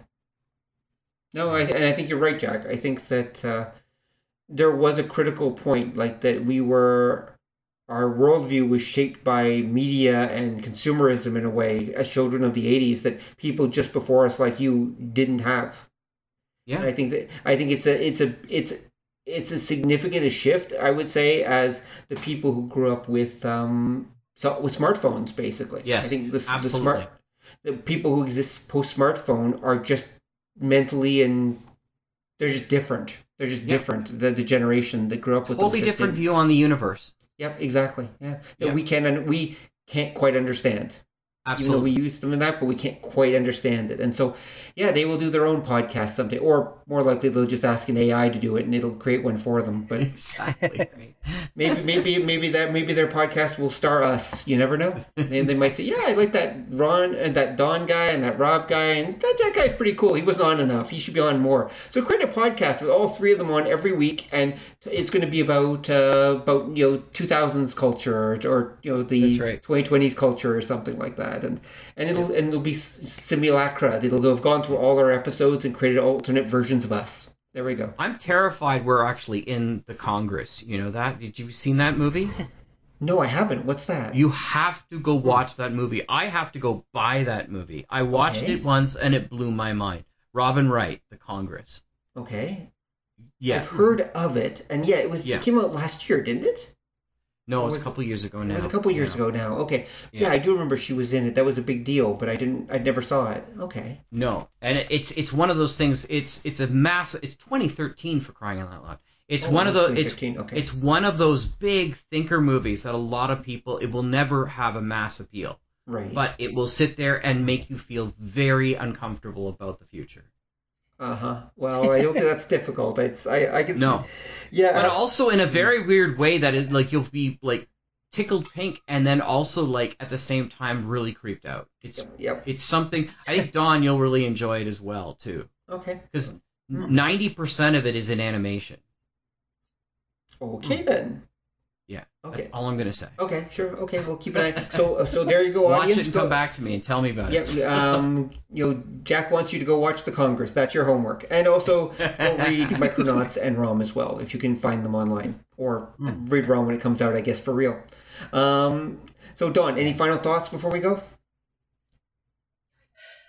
Yeah, I think tying in with what Jack was saying. I've always said that pulp culture ended in the 90s. And I think because what you see is by the time you get to the mid-90s, all of these formulas that they've been working on since the 60s, 70s, 80s, they finally perfect. Mm-hmm. And what you're looking at this time, especially mid-80s and earlier, is that realization that you can do a big mass guerrilla marketing campaign for whatever you're doing, but because they could see it working but couldn't quite figure it out, you had all this just batshit crazy stuff that everybody was doing to test the water. And that's what made it so spectacular. Mm. And then, like I said, the problem was that when you get to the 90s, they perfected it, so everything started looking alike. And then when you get to the 2000s, post-internet, you don't really have any kind of mass audience or mass appeal like you did. So everybody gets something tailored to them. And it loses a little bit of that oomph because, again, a lot of it ends up being marketing. They're giving you exactly what you want. Whereas if you go back to, say, the 80s, I didn't know I wanted a story about a guy whose brother is an evil truck driver and is trying to run him off the road because he's got a cosmic powered CB built into his skull. Yeah. Well, that was the fun of it. That was fun. Going back to actually when we talked about British comics a year or so back, there was that point where 2000 AD and such where they were just we need to fill space. So they were just throwing shit at the wall. They were willing to do that. They had content. They had to get stuff out every month. They were just okay, sure, put it together and get it out. And by producing so much stuff, even though a lot of it was crap, but there were some gems in there by sheer coincidence, and they were building up skill as they were doing it, like Bill Mantlo did. Yeah, and I think too because for a lot of the folks making it, they because the ultimate owners of the licenses didn't know the formula either. They couldn't exert the kind of pressure they do now. Yeah, makes sense. So these people could just go nuts, and they're like, guy with a CB in his head, truck kind of slot cars. I don't know, throw Galactus in there. Let's see what happens. Yeah, so no, that makes sense. All right, on that note, everyone, thanks for listening. Jack, Dawn, thanks for coming out. And thanks if anyone for having has me, any, guys. Yep. Awesome. Really appreciate it. And if anyone has any questions or comments, please drop by obeythedna.com and let us know what your favorite Marvel toy and movie and whatever tie-in comics were of the 70s and 80s. And have a great week, and we'll talk to you next time. Bye, everyone. Thanks for listening to the show. If you'd like to hear more or join the conversation, come visit us at obeythedna.com. You can also find us on iTunes or whatever fine podcast site forgot to lock their back door. So until next time, remember that to master the nerdly arts takes time, practice, and enough Coca-Cola to drop a rhino. See ya!